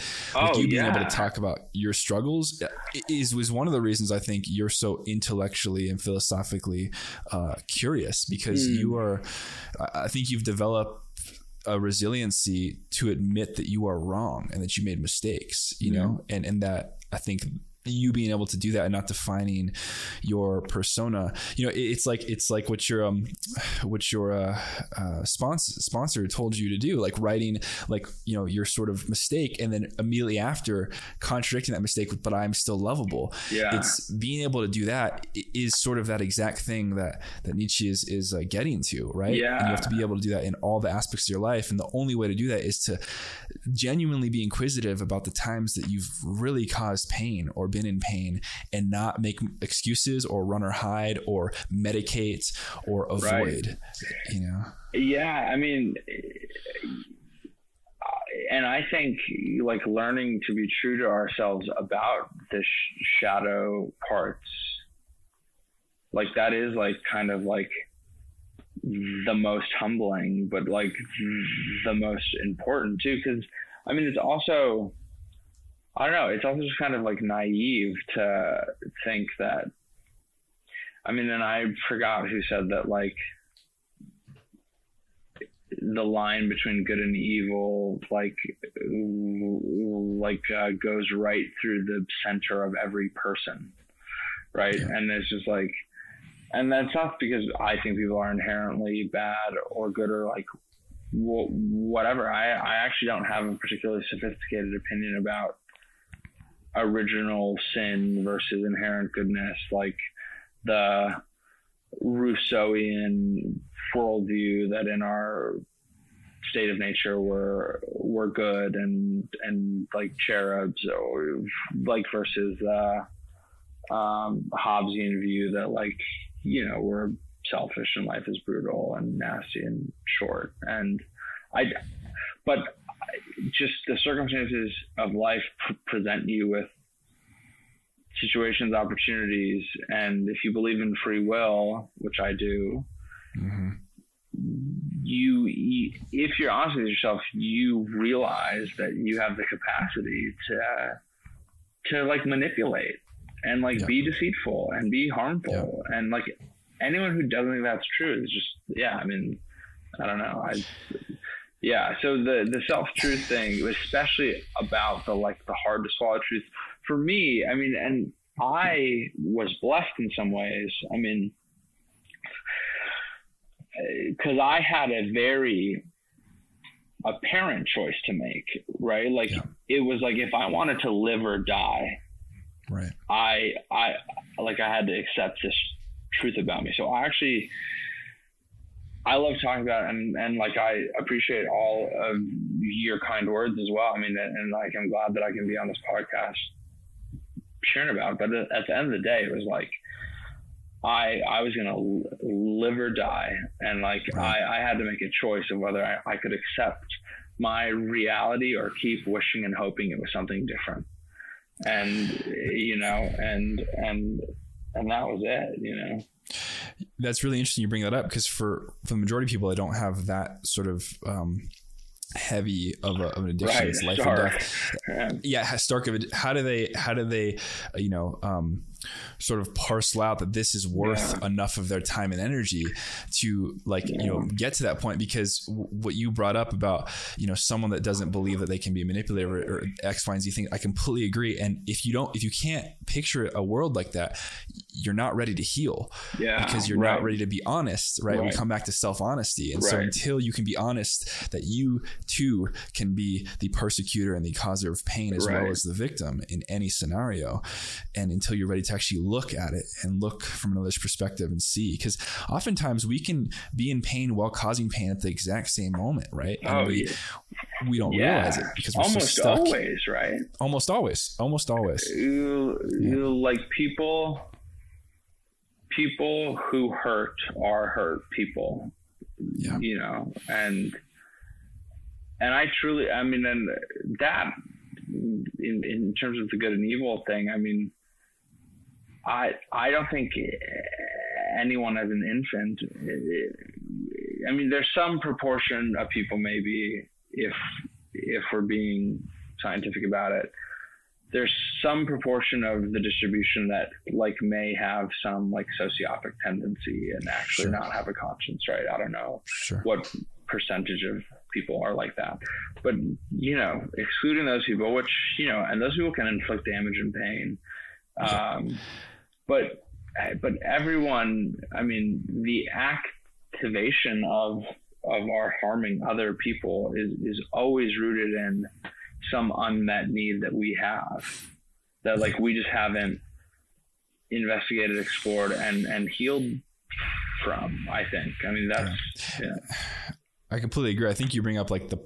percentage of people that might lack empathy or might be able to not experience empathy. And I've been sitting with that question for so long now, because, you know, we bring up terms like narcissism and codependency and sociopathy and you know, being psychotic, for instance. And I think that like we have scientific ways to quantify human beings, obviously, but there's still so much we don't know. Right. I truly believe even someone that is experiencing that would be, you know, categorized as a sociopath, like, you know, perhaps there's a biochemical imbalance. They've experienced so much trauma. Right. They're stuck into this thing, but I think there's still stuff we're not seeing, because we're still, completely. You know what I mean? It's like the 1% of the ocean thing. It's like, right. You know, the science is wonderful. It's how you and I got degrees. It led sort of factual thought, but it certainly has gaps on what we're going to understand about ourselves, specifically when we talk about emotion, when we talk about love, right? Like the only way we can quantify love is to ask a human being, how do you feel when this happens to you? Right. And then we measure the brain and scan it and we see what lights up. But if you look at those variables, those are really tiny in comparison, like everything we feel. Yeah, dude. I mean, I think like one of the other, I mean, and again, it's not like a fault thing. It's not like anyone. It's just like we think linearly, but that's just not how we experience life, and it's not how life works, right? Yeah, I think so. Because I think you're spot on. Because I've actually been thinking about this. Because I say that thing about sociopathy and psychopathy because there's some. Right. But like, even if you look at the like worst serial killers that we have in our history and you look at their childhoods. Yes. I mean, like these people are experiencing these horrific things. And so like, who's to say that they like tabula rasa were just like evil people that were ready to kill, and not that like maybe they had some like genetic predisposition, but the feedback loops that they experienced are what like lock in dangerous patterns. And that's what I think.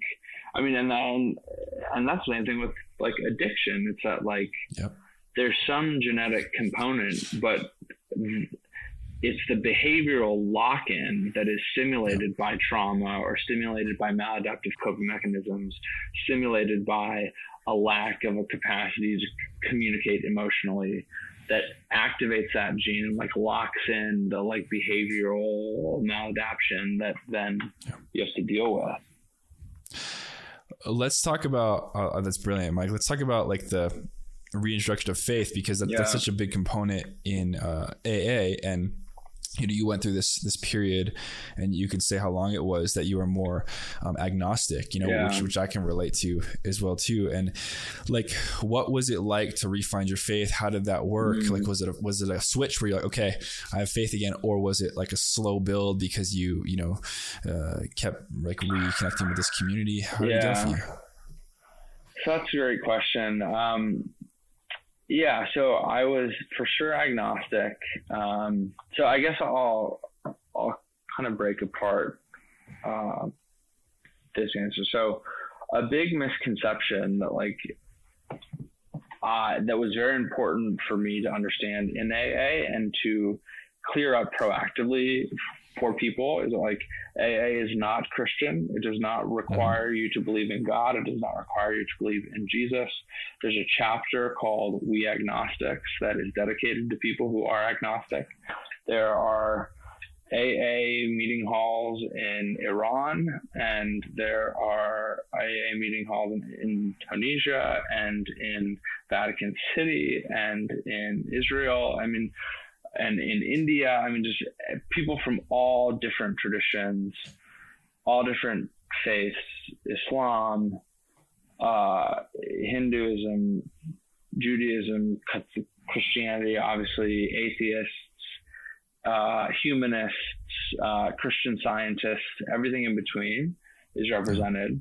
The guys that founded AA were Christian, and that informed their worldview and the language that they use.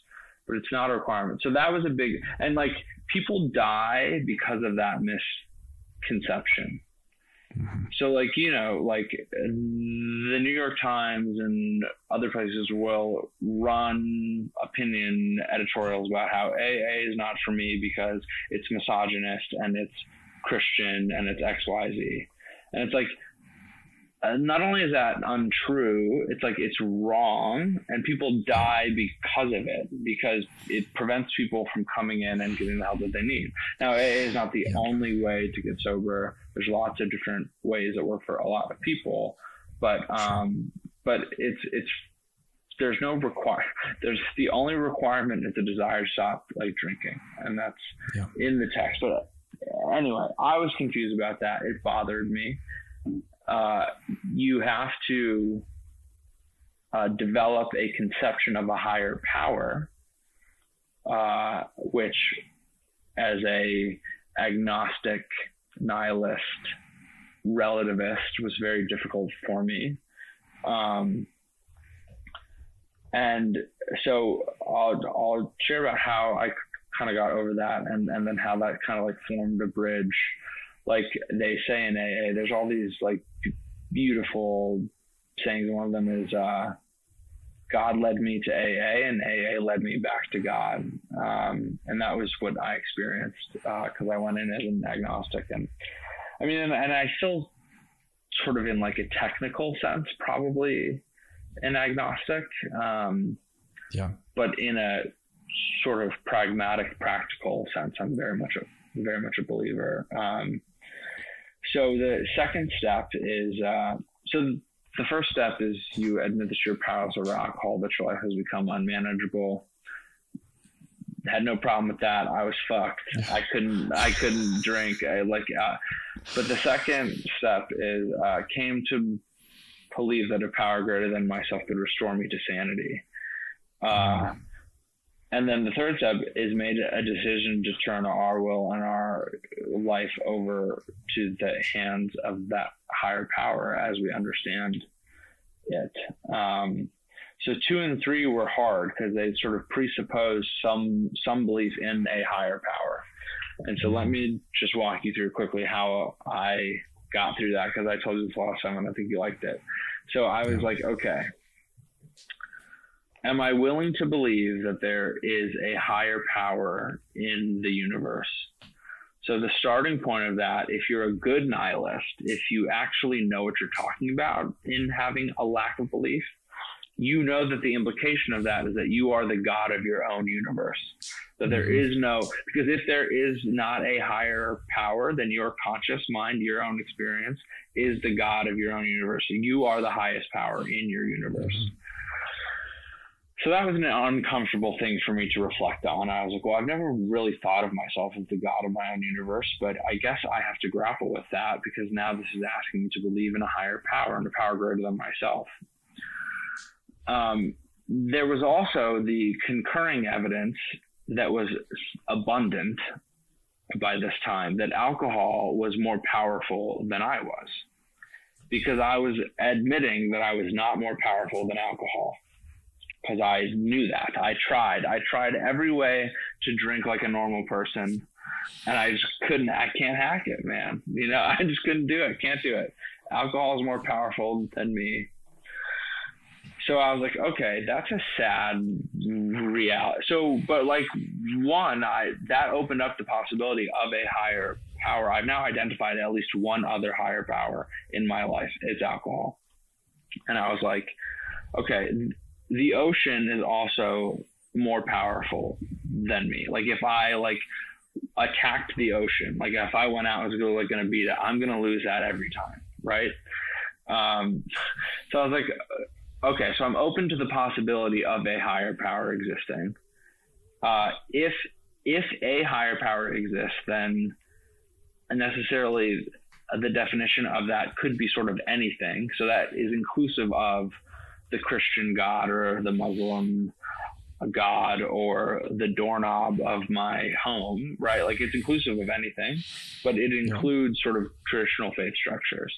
So I was like, okay, I'm open to believing that there is a higher power in the universe. And it would be sad if alcohol was the only thing more powerful than me.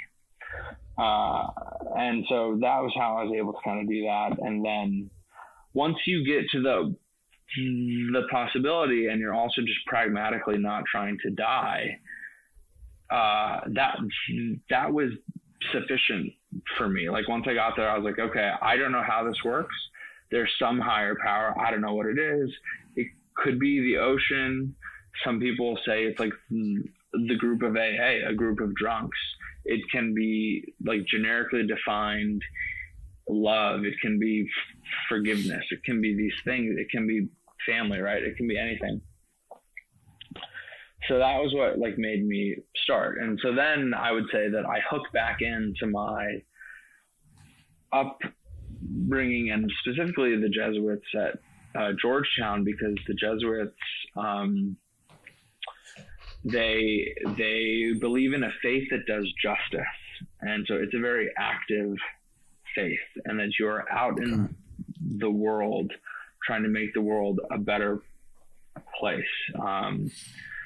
And I got to spend all this time in this intellectual tradition of Georgetown, where I was learning like public policy and economics and how to manage sort of nation states or like whatever.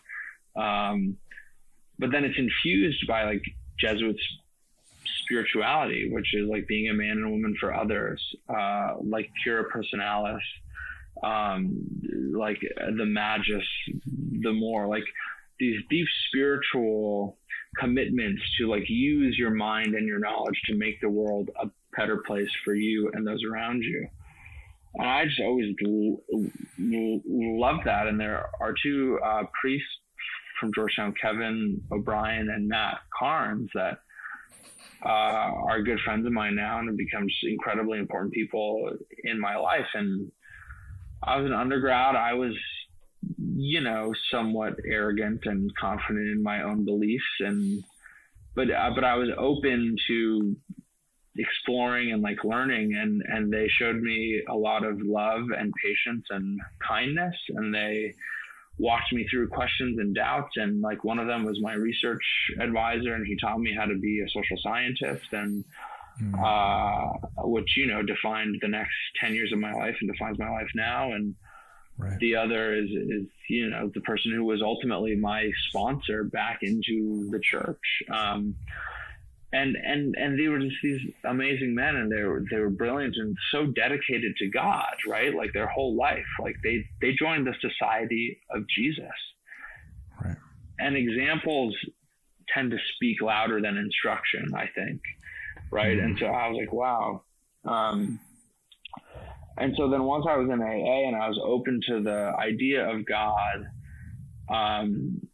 and like, so on the one hand, I find the archetype of Christianity and sort of the counterintuitiveness of Christianity just be so profound. And it was like,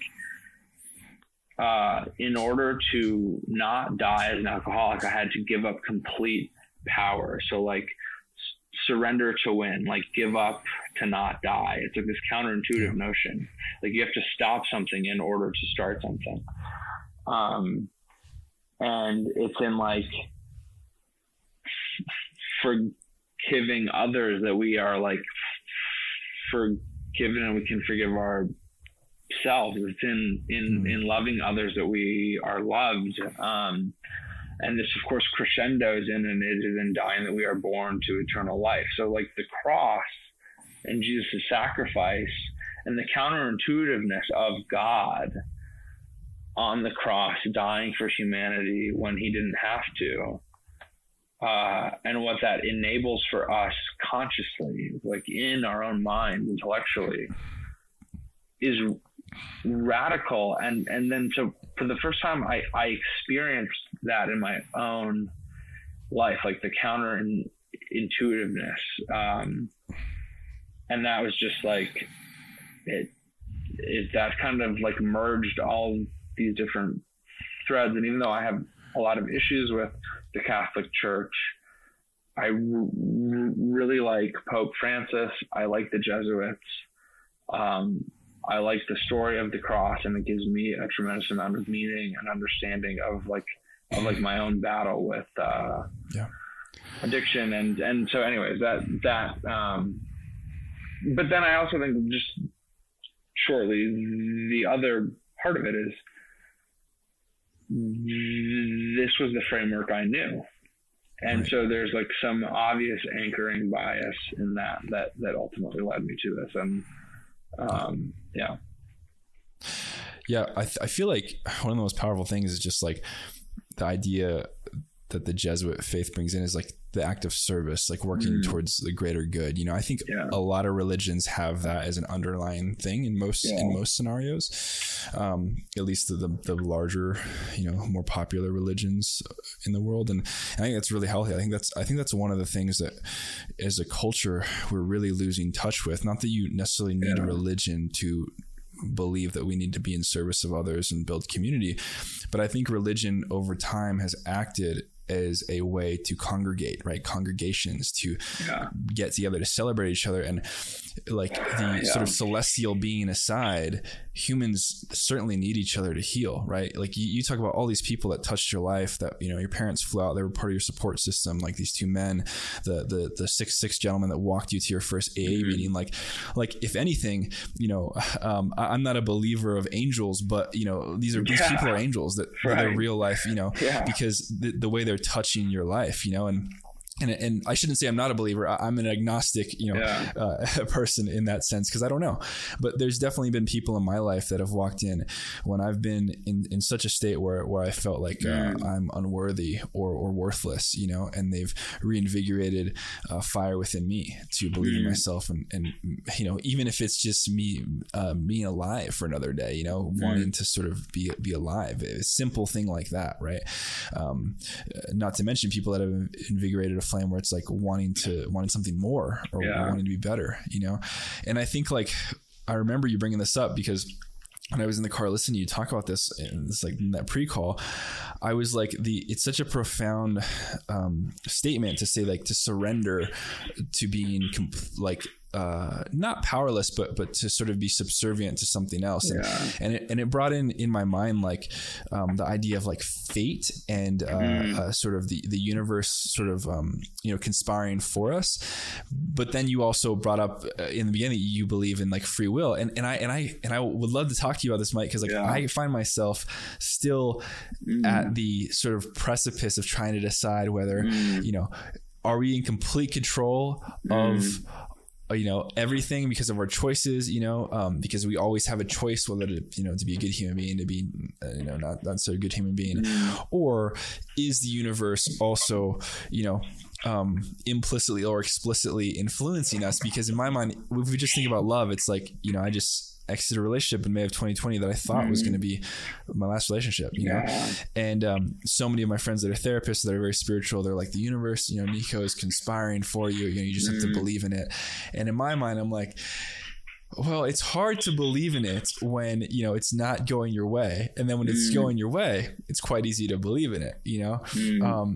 But it's being such a deep thinker yourself, like, where do you fall in that space of like, you know, free will and sort of being a sentient being, having choice, as well as like a greater power or something, you know, certainly having influence on our trajectory?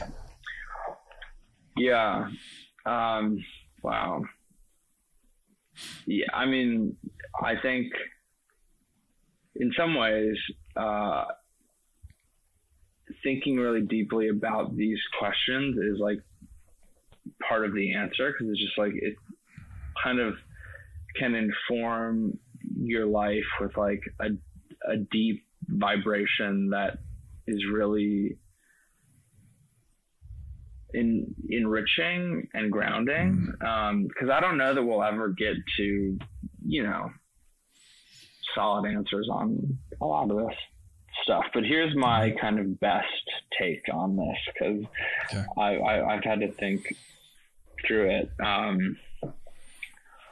So I think that for God to exist, then free will has to exist, because the only way that there could be death and destruction and harm if there is an omnipotent and omniscient God, is if he gave us free will.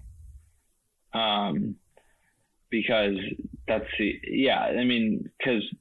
or otherwise, like God is, has pre-programmed all this harm and stuff. And that isn't in accordance with how I understand God. And there's some people who understand God like that, or who just say, who are we to judge God, or like whatever.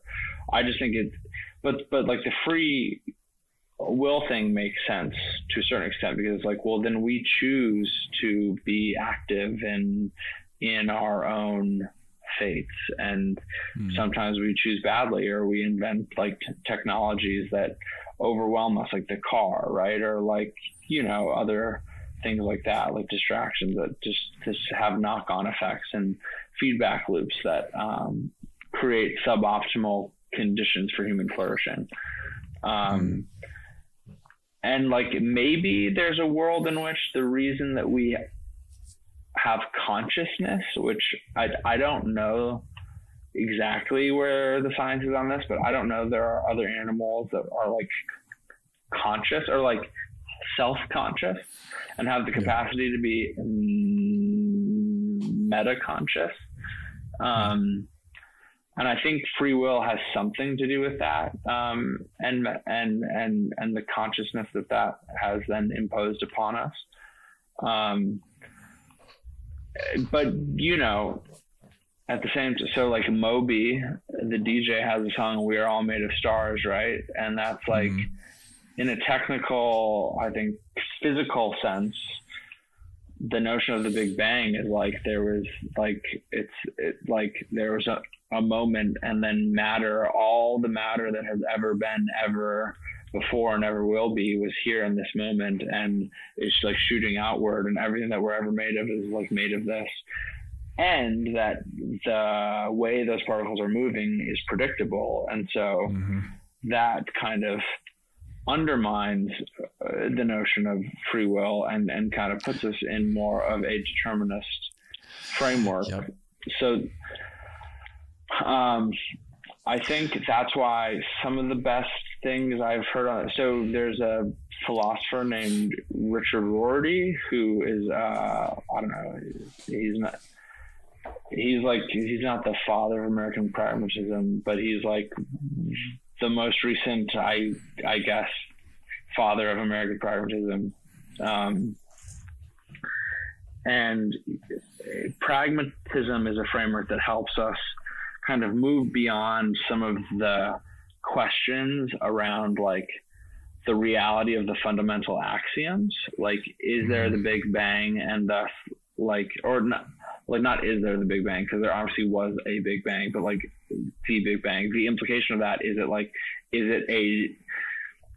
a deterministic universe, or do we have free will? Like that's kind of a Platonism, they would say. It's kind of a dualism. And the pragmatists would kind of say, well, like, let's try to think through like what allows you to have meaningfully derived experiences in life, and like maybe let's sidestep some of these fundamental axioms. I guess I'll just conclude by saying that I don't find any of that a resolution, and I think pragmatism can kind of lend itself to like relativism in a way that it hasn't completely absolved itself of yet. But for me, my consciousness of my choices and my capacity to make choice helps me make sense of both free will and God and like my experiences, and so that's what resonates with me. How about you, though? I mean, like, what do you think of all that, too? I love it, dude. I think these two, I will say this is really, like, sort of reminds me of the tension of the opposites. And it's like structure and chaos, you know? And sort of chaos is like we have no control, right, at all, and structure is like we have some sort of like free will in suspension, and I think that they both can exist, and even like I think there is structure in all chaos. We just might not be able to see it because we're limited by our perception, you know, like dimensionally and physically and emotionally. But I think that like that we're getting way down the rabbit hole right now, which I love though, because I think this applies to like love and to expectations and to relationships too, because we have such an expectation that like life should be this way and it must be this way. But I think we always have a choice. I think we impose our will every millisecond of our life, every nanosecond. Right? I can get out and go outside my house and go cause harm to someone right now. Yeah. I don't, because of empathy, because of consciousness, you know? And I think that in that lies the ability to make a choice in the chaos that I am providing structure to with my fundamental perception of reality, you know? So like when we zoom out, it's just such a weird thing to think about how small we are. You know, I often I'm still experiencing grief and loss from my loss of my partnership that I often find myself very sad still about. And often to get out of these slumps is I just think about like, not to not feel my feelings, of course, but like to think about how small I am on this like big piece of molten rock floating around a giant ball of fire and energy, you know? And it's like, I think like when we think about that, it just makes a lot of the shit we're arguing down here about a little trivial, you know? Because like we're focusing on all these things, that are sort of, you know, not as important as helping each other or sort of improving the quality of life or enhancing the quality of life for life on the planet, you know, not just human life, but all life and being caretakers, you know? So I don't know. I mean, I think again, you pointed out, like, we'll never have the answer to this. I don't think we're made to. I think we should be talking about it because it's just philosophical thought, you know? Yeah. But I've also noticed in my life that I think like this so much that sometimes I have a really hard time with just being, you know, just existing, just enjoying. I think my last partner would echo this sentiment. She would be like, can you just like relax? Yeah. You know, because I would be like talking about this shit all the time. Yeah. And I think as I age, I also realize that to like ponder about why the fruit is here is amazing, but I also need to enjoy the fruit at the same time, you know, and you can't enjoy it while fully thinking about it because then you're not present. Right.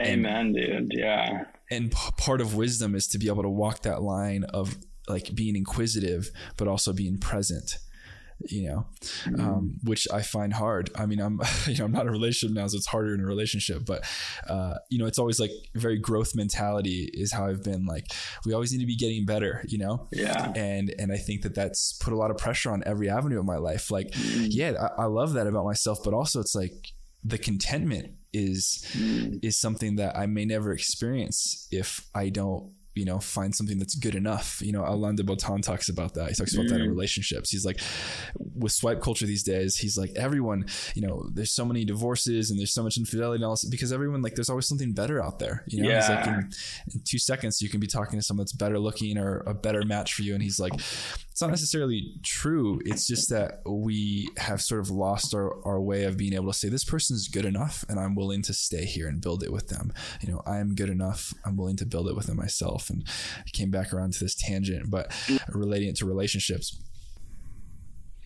Yeah, dude. So I was gonna just what you said I thought was really interesting. And it just reminded me of like 2 things. When like, so I started my career teaching, as like a classroom teacher. And, then I worked at a university making educational technologies. And then I did my PhD, studying educational technologies and how people learn, like with technology. And one thing that I've come to think about like learning is that like basically learning is failing. Actually how you learn is when you are taught to do something and then you try to do it and you can't do it, and then you have to like figure out how to do it yourself, and then once you figure out how to do it yourself, you have learned that thing. But the only things that you try to do or that are challenging are things that you can't do. And so it's almost like the only way to learn is to fail. And I think that's like taking a step back is kind of like it's that's not always practical advice for like experiencing hardship. But I do think like how I've experienced it, I mean, and I've gone through some pretty gnarly breakups, and I went through a really gnarly breakup in 2017. And it was, I like hurt a lot, and it was like hurting that like woke up crying in the morning, like had to call my mom as like a 27-year-old man. Right. And it was like, fuck. But I was like, I know that like this new version of myself like will be better because I have like learned from this, and I've experienced this, and I've grown from this, and like I have some agency over whether I am maladaptive to it or not. Right. And like I did some maladaptive shit. Like I had stopped smoking cigarettes. I started smoking cigarettes again, like when that happened. Right. And I'm not like proud of that. But I eventually stopped again, but like I didn't drink. I didn't do a drug. I didn't do a lot of things that could have been much more self-harming. And instead I like reflected and meditated and prayed, and I thought about what my part in it was. So that's the other thing that AA teaches you is like that even if something really, really terrible happens to you, like someone like does something else, unless you are under a circumstance of like being completely coerced, which happens, and like but most of the time it takes two to tango, and finding your part in it helps you learn like, wow, okay, like I didn't deserve what happened, I guess, but like I can be responsible for like my part in what contributed to it, and I can learn from that, and I can grow from that. And it's just strange because that's like also how we learn math. Like that's how you learn everything, is like it's like you fail. And then you learn how to build that part. And anyways, that's just something I was thinking about. I love it, dude. Do you think that some form of spirituality or belief in greater service, like to humanity or to something else, is essential to our evolution, like as a species, or you know, like, or to connecting with others? Or do you think we can certainly be completely like, you know, no, we're not interconnected, we're all individuals and our own gods, and you know, be all right with that in the end? Yeah, I mean, so no, I think we're for sure social animals that need connection, and I think service is I think being of service to others, like broadly conceived, is an underrated commitment, because it not only helps other people, it helps you right size yourself and your problems and your ego, and it takes you out of yourself and the solipsism of your self-loathing or self-doubt or sadness or like whatever it is, right? It just takes you out of yourself. And that, I mean, and like AA, so the 12th step is like promise to share this message to alcoholics and to practice these principles in all our affairs. It's like the service step. It's you carry the message.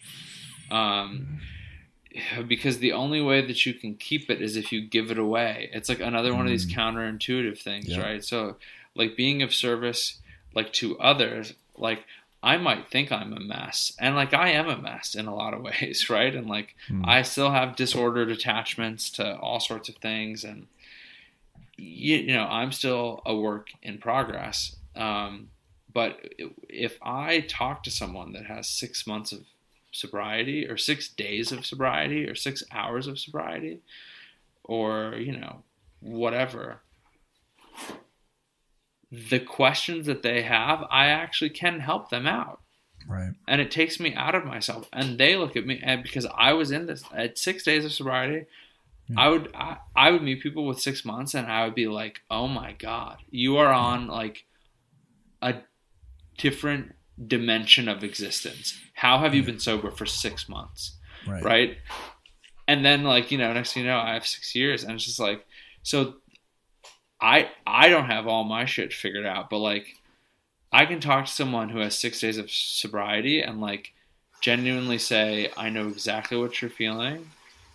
Like, here are some constructive things that I got told and they really worked for me. And it's like, it just takes me out of myself so much.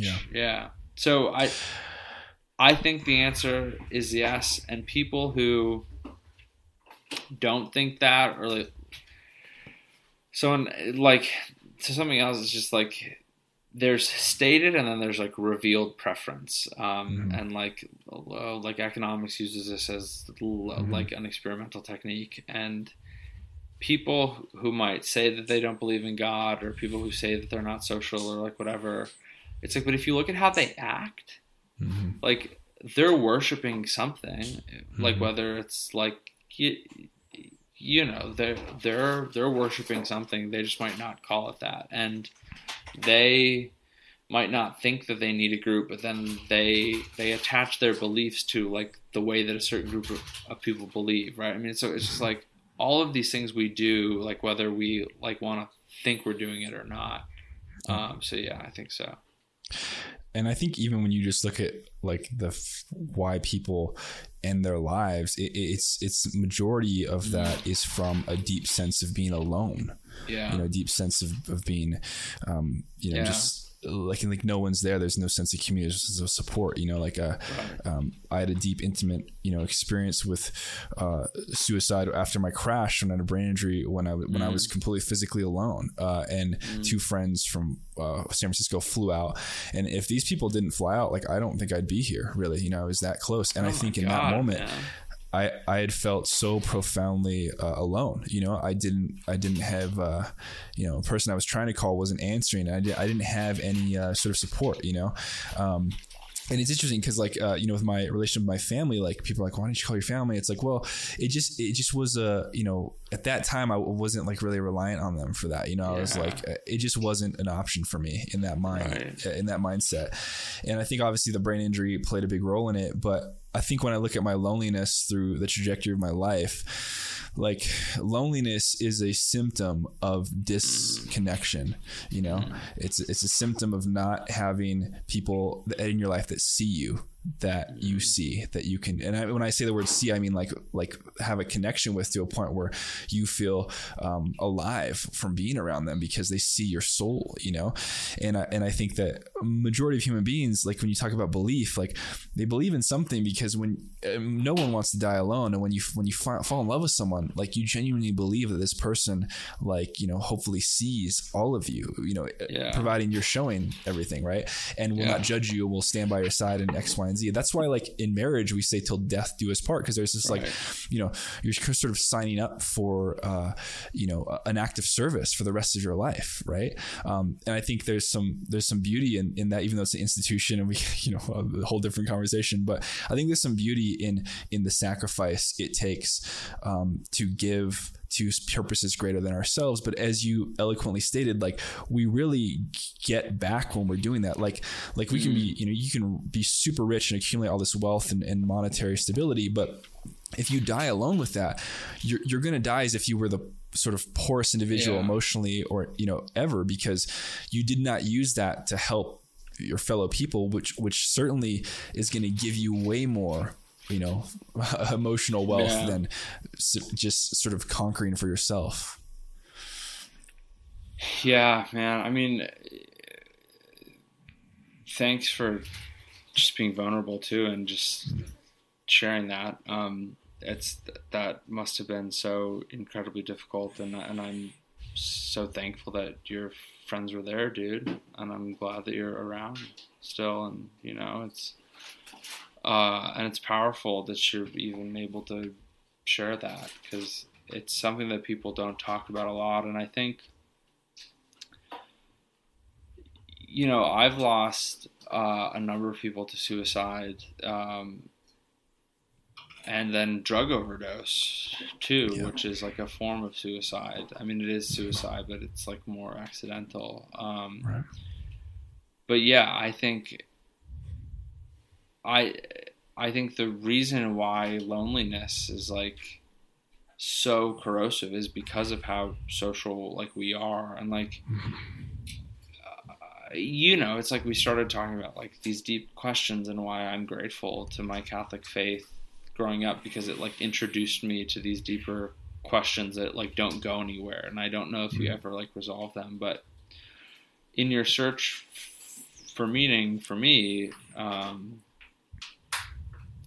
other people is where like my life has been meaningful. Just like interesting people, like my heart and soul and brain, I like are just a composite of like people in my life, like a little bit of my mom, a little bit of my dad. I mean, a lot of bit of my mom, a lot of bit of my dad, but my brother, sister, grandparents, friends, coaches, like my heart, soul, and brain are just a composite of that. And and I live with that very vividly, and I'm so grateful for that, because I've experienced a lot of things, and I've experienced loneliness in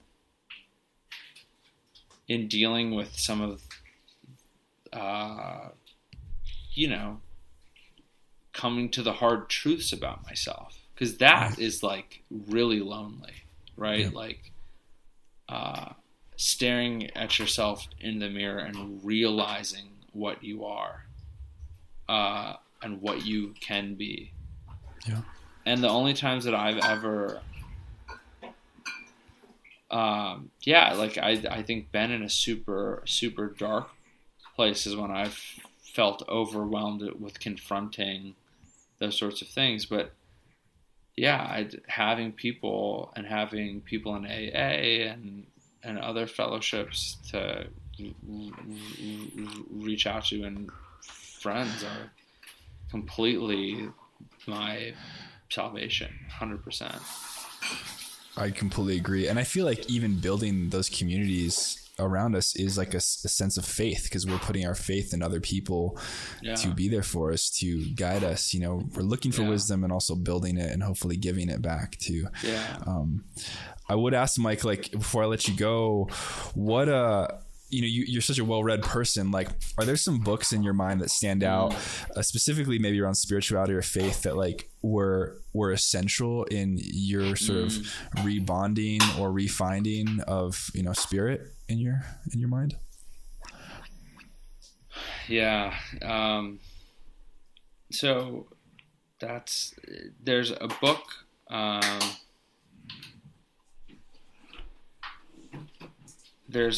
by a guy named Richard Rohr. I don't know if you've ever encountered this guy. You should definitely check him out. He's like this Franciscan priest who lives in New Mexico. Not like off the grid, but like a little bit off the grid. And he like runs this spiritual center. And he wrote a book called Breathing Underwater. And it's a reflection on the 12 steps and Christianity.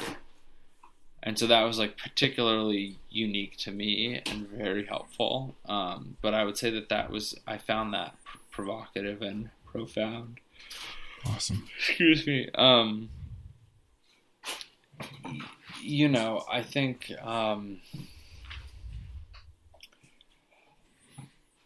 there's just like so many. I'm trying to even look at my. And I mean, one's good, but if there are some, sometimes they're just like the two books I sent you, for instance, one is one that I recommend to a lot of people. The other one is the one I'm currently reading.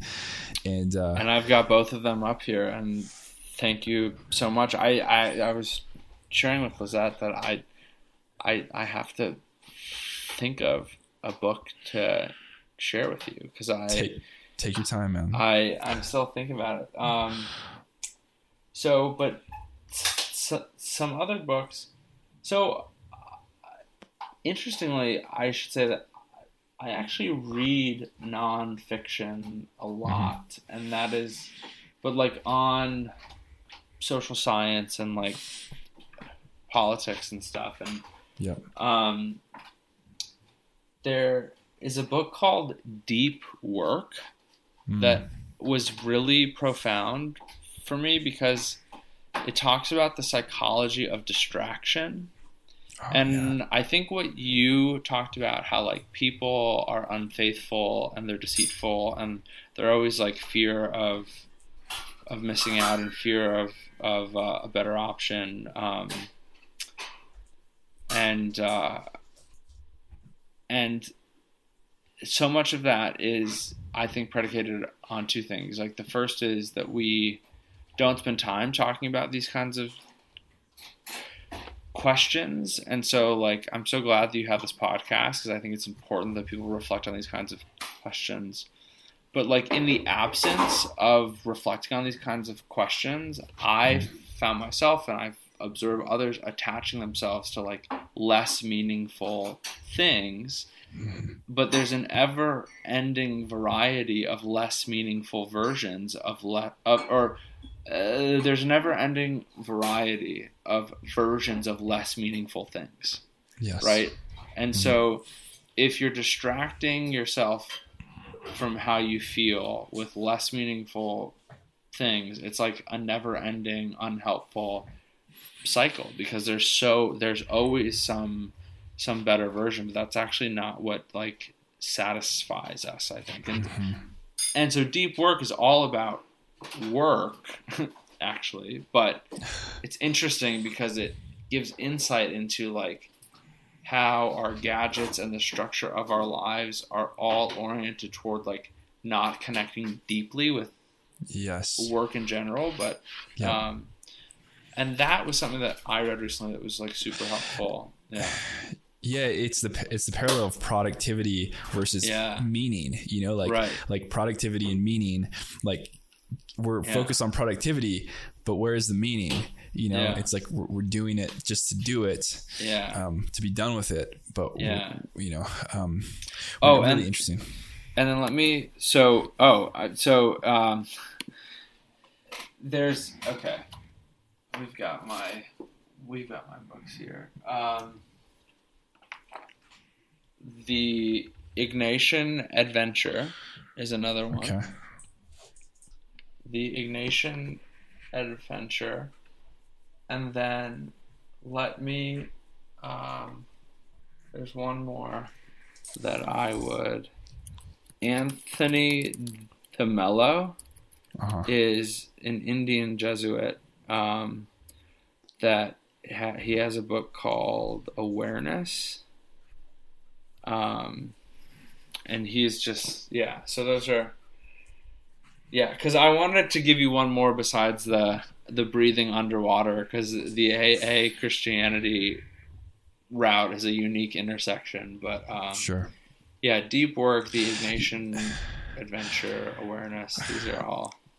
I still wish in our culture, even at a young age, we were teaching things like AA in like grade school and middle school, you know, not like necessarily like because kids are starting addictive behaviors that early, but just there's a sense of meaning and purpose and community and connection, you know, and service of others. And I think it also allows you to sort of process your emotions a lot better too, you know, because there's this emotional disconnectivity that happens when we're addicted to something that's, you know, like sort of taking time away from ourselves or from love or from, you know, joy, you know? So dude, absolutely. What a wonderful conversation, Mike.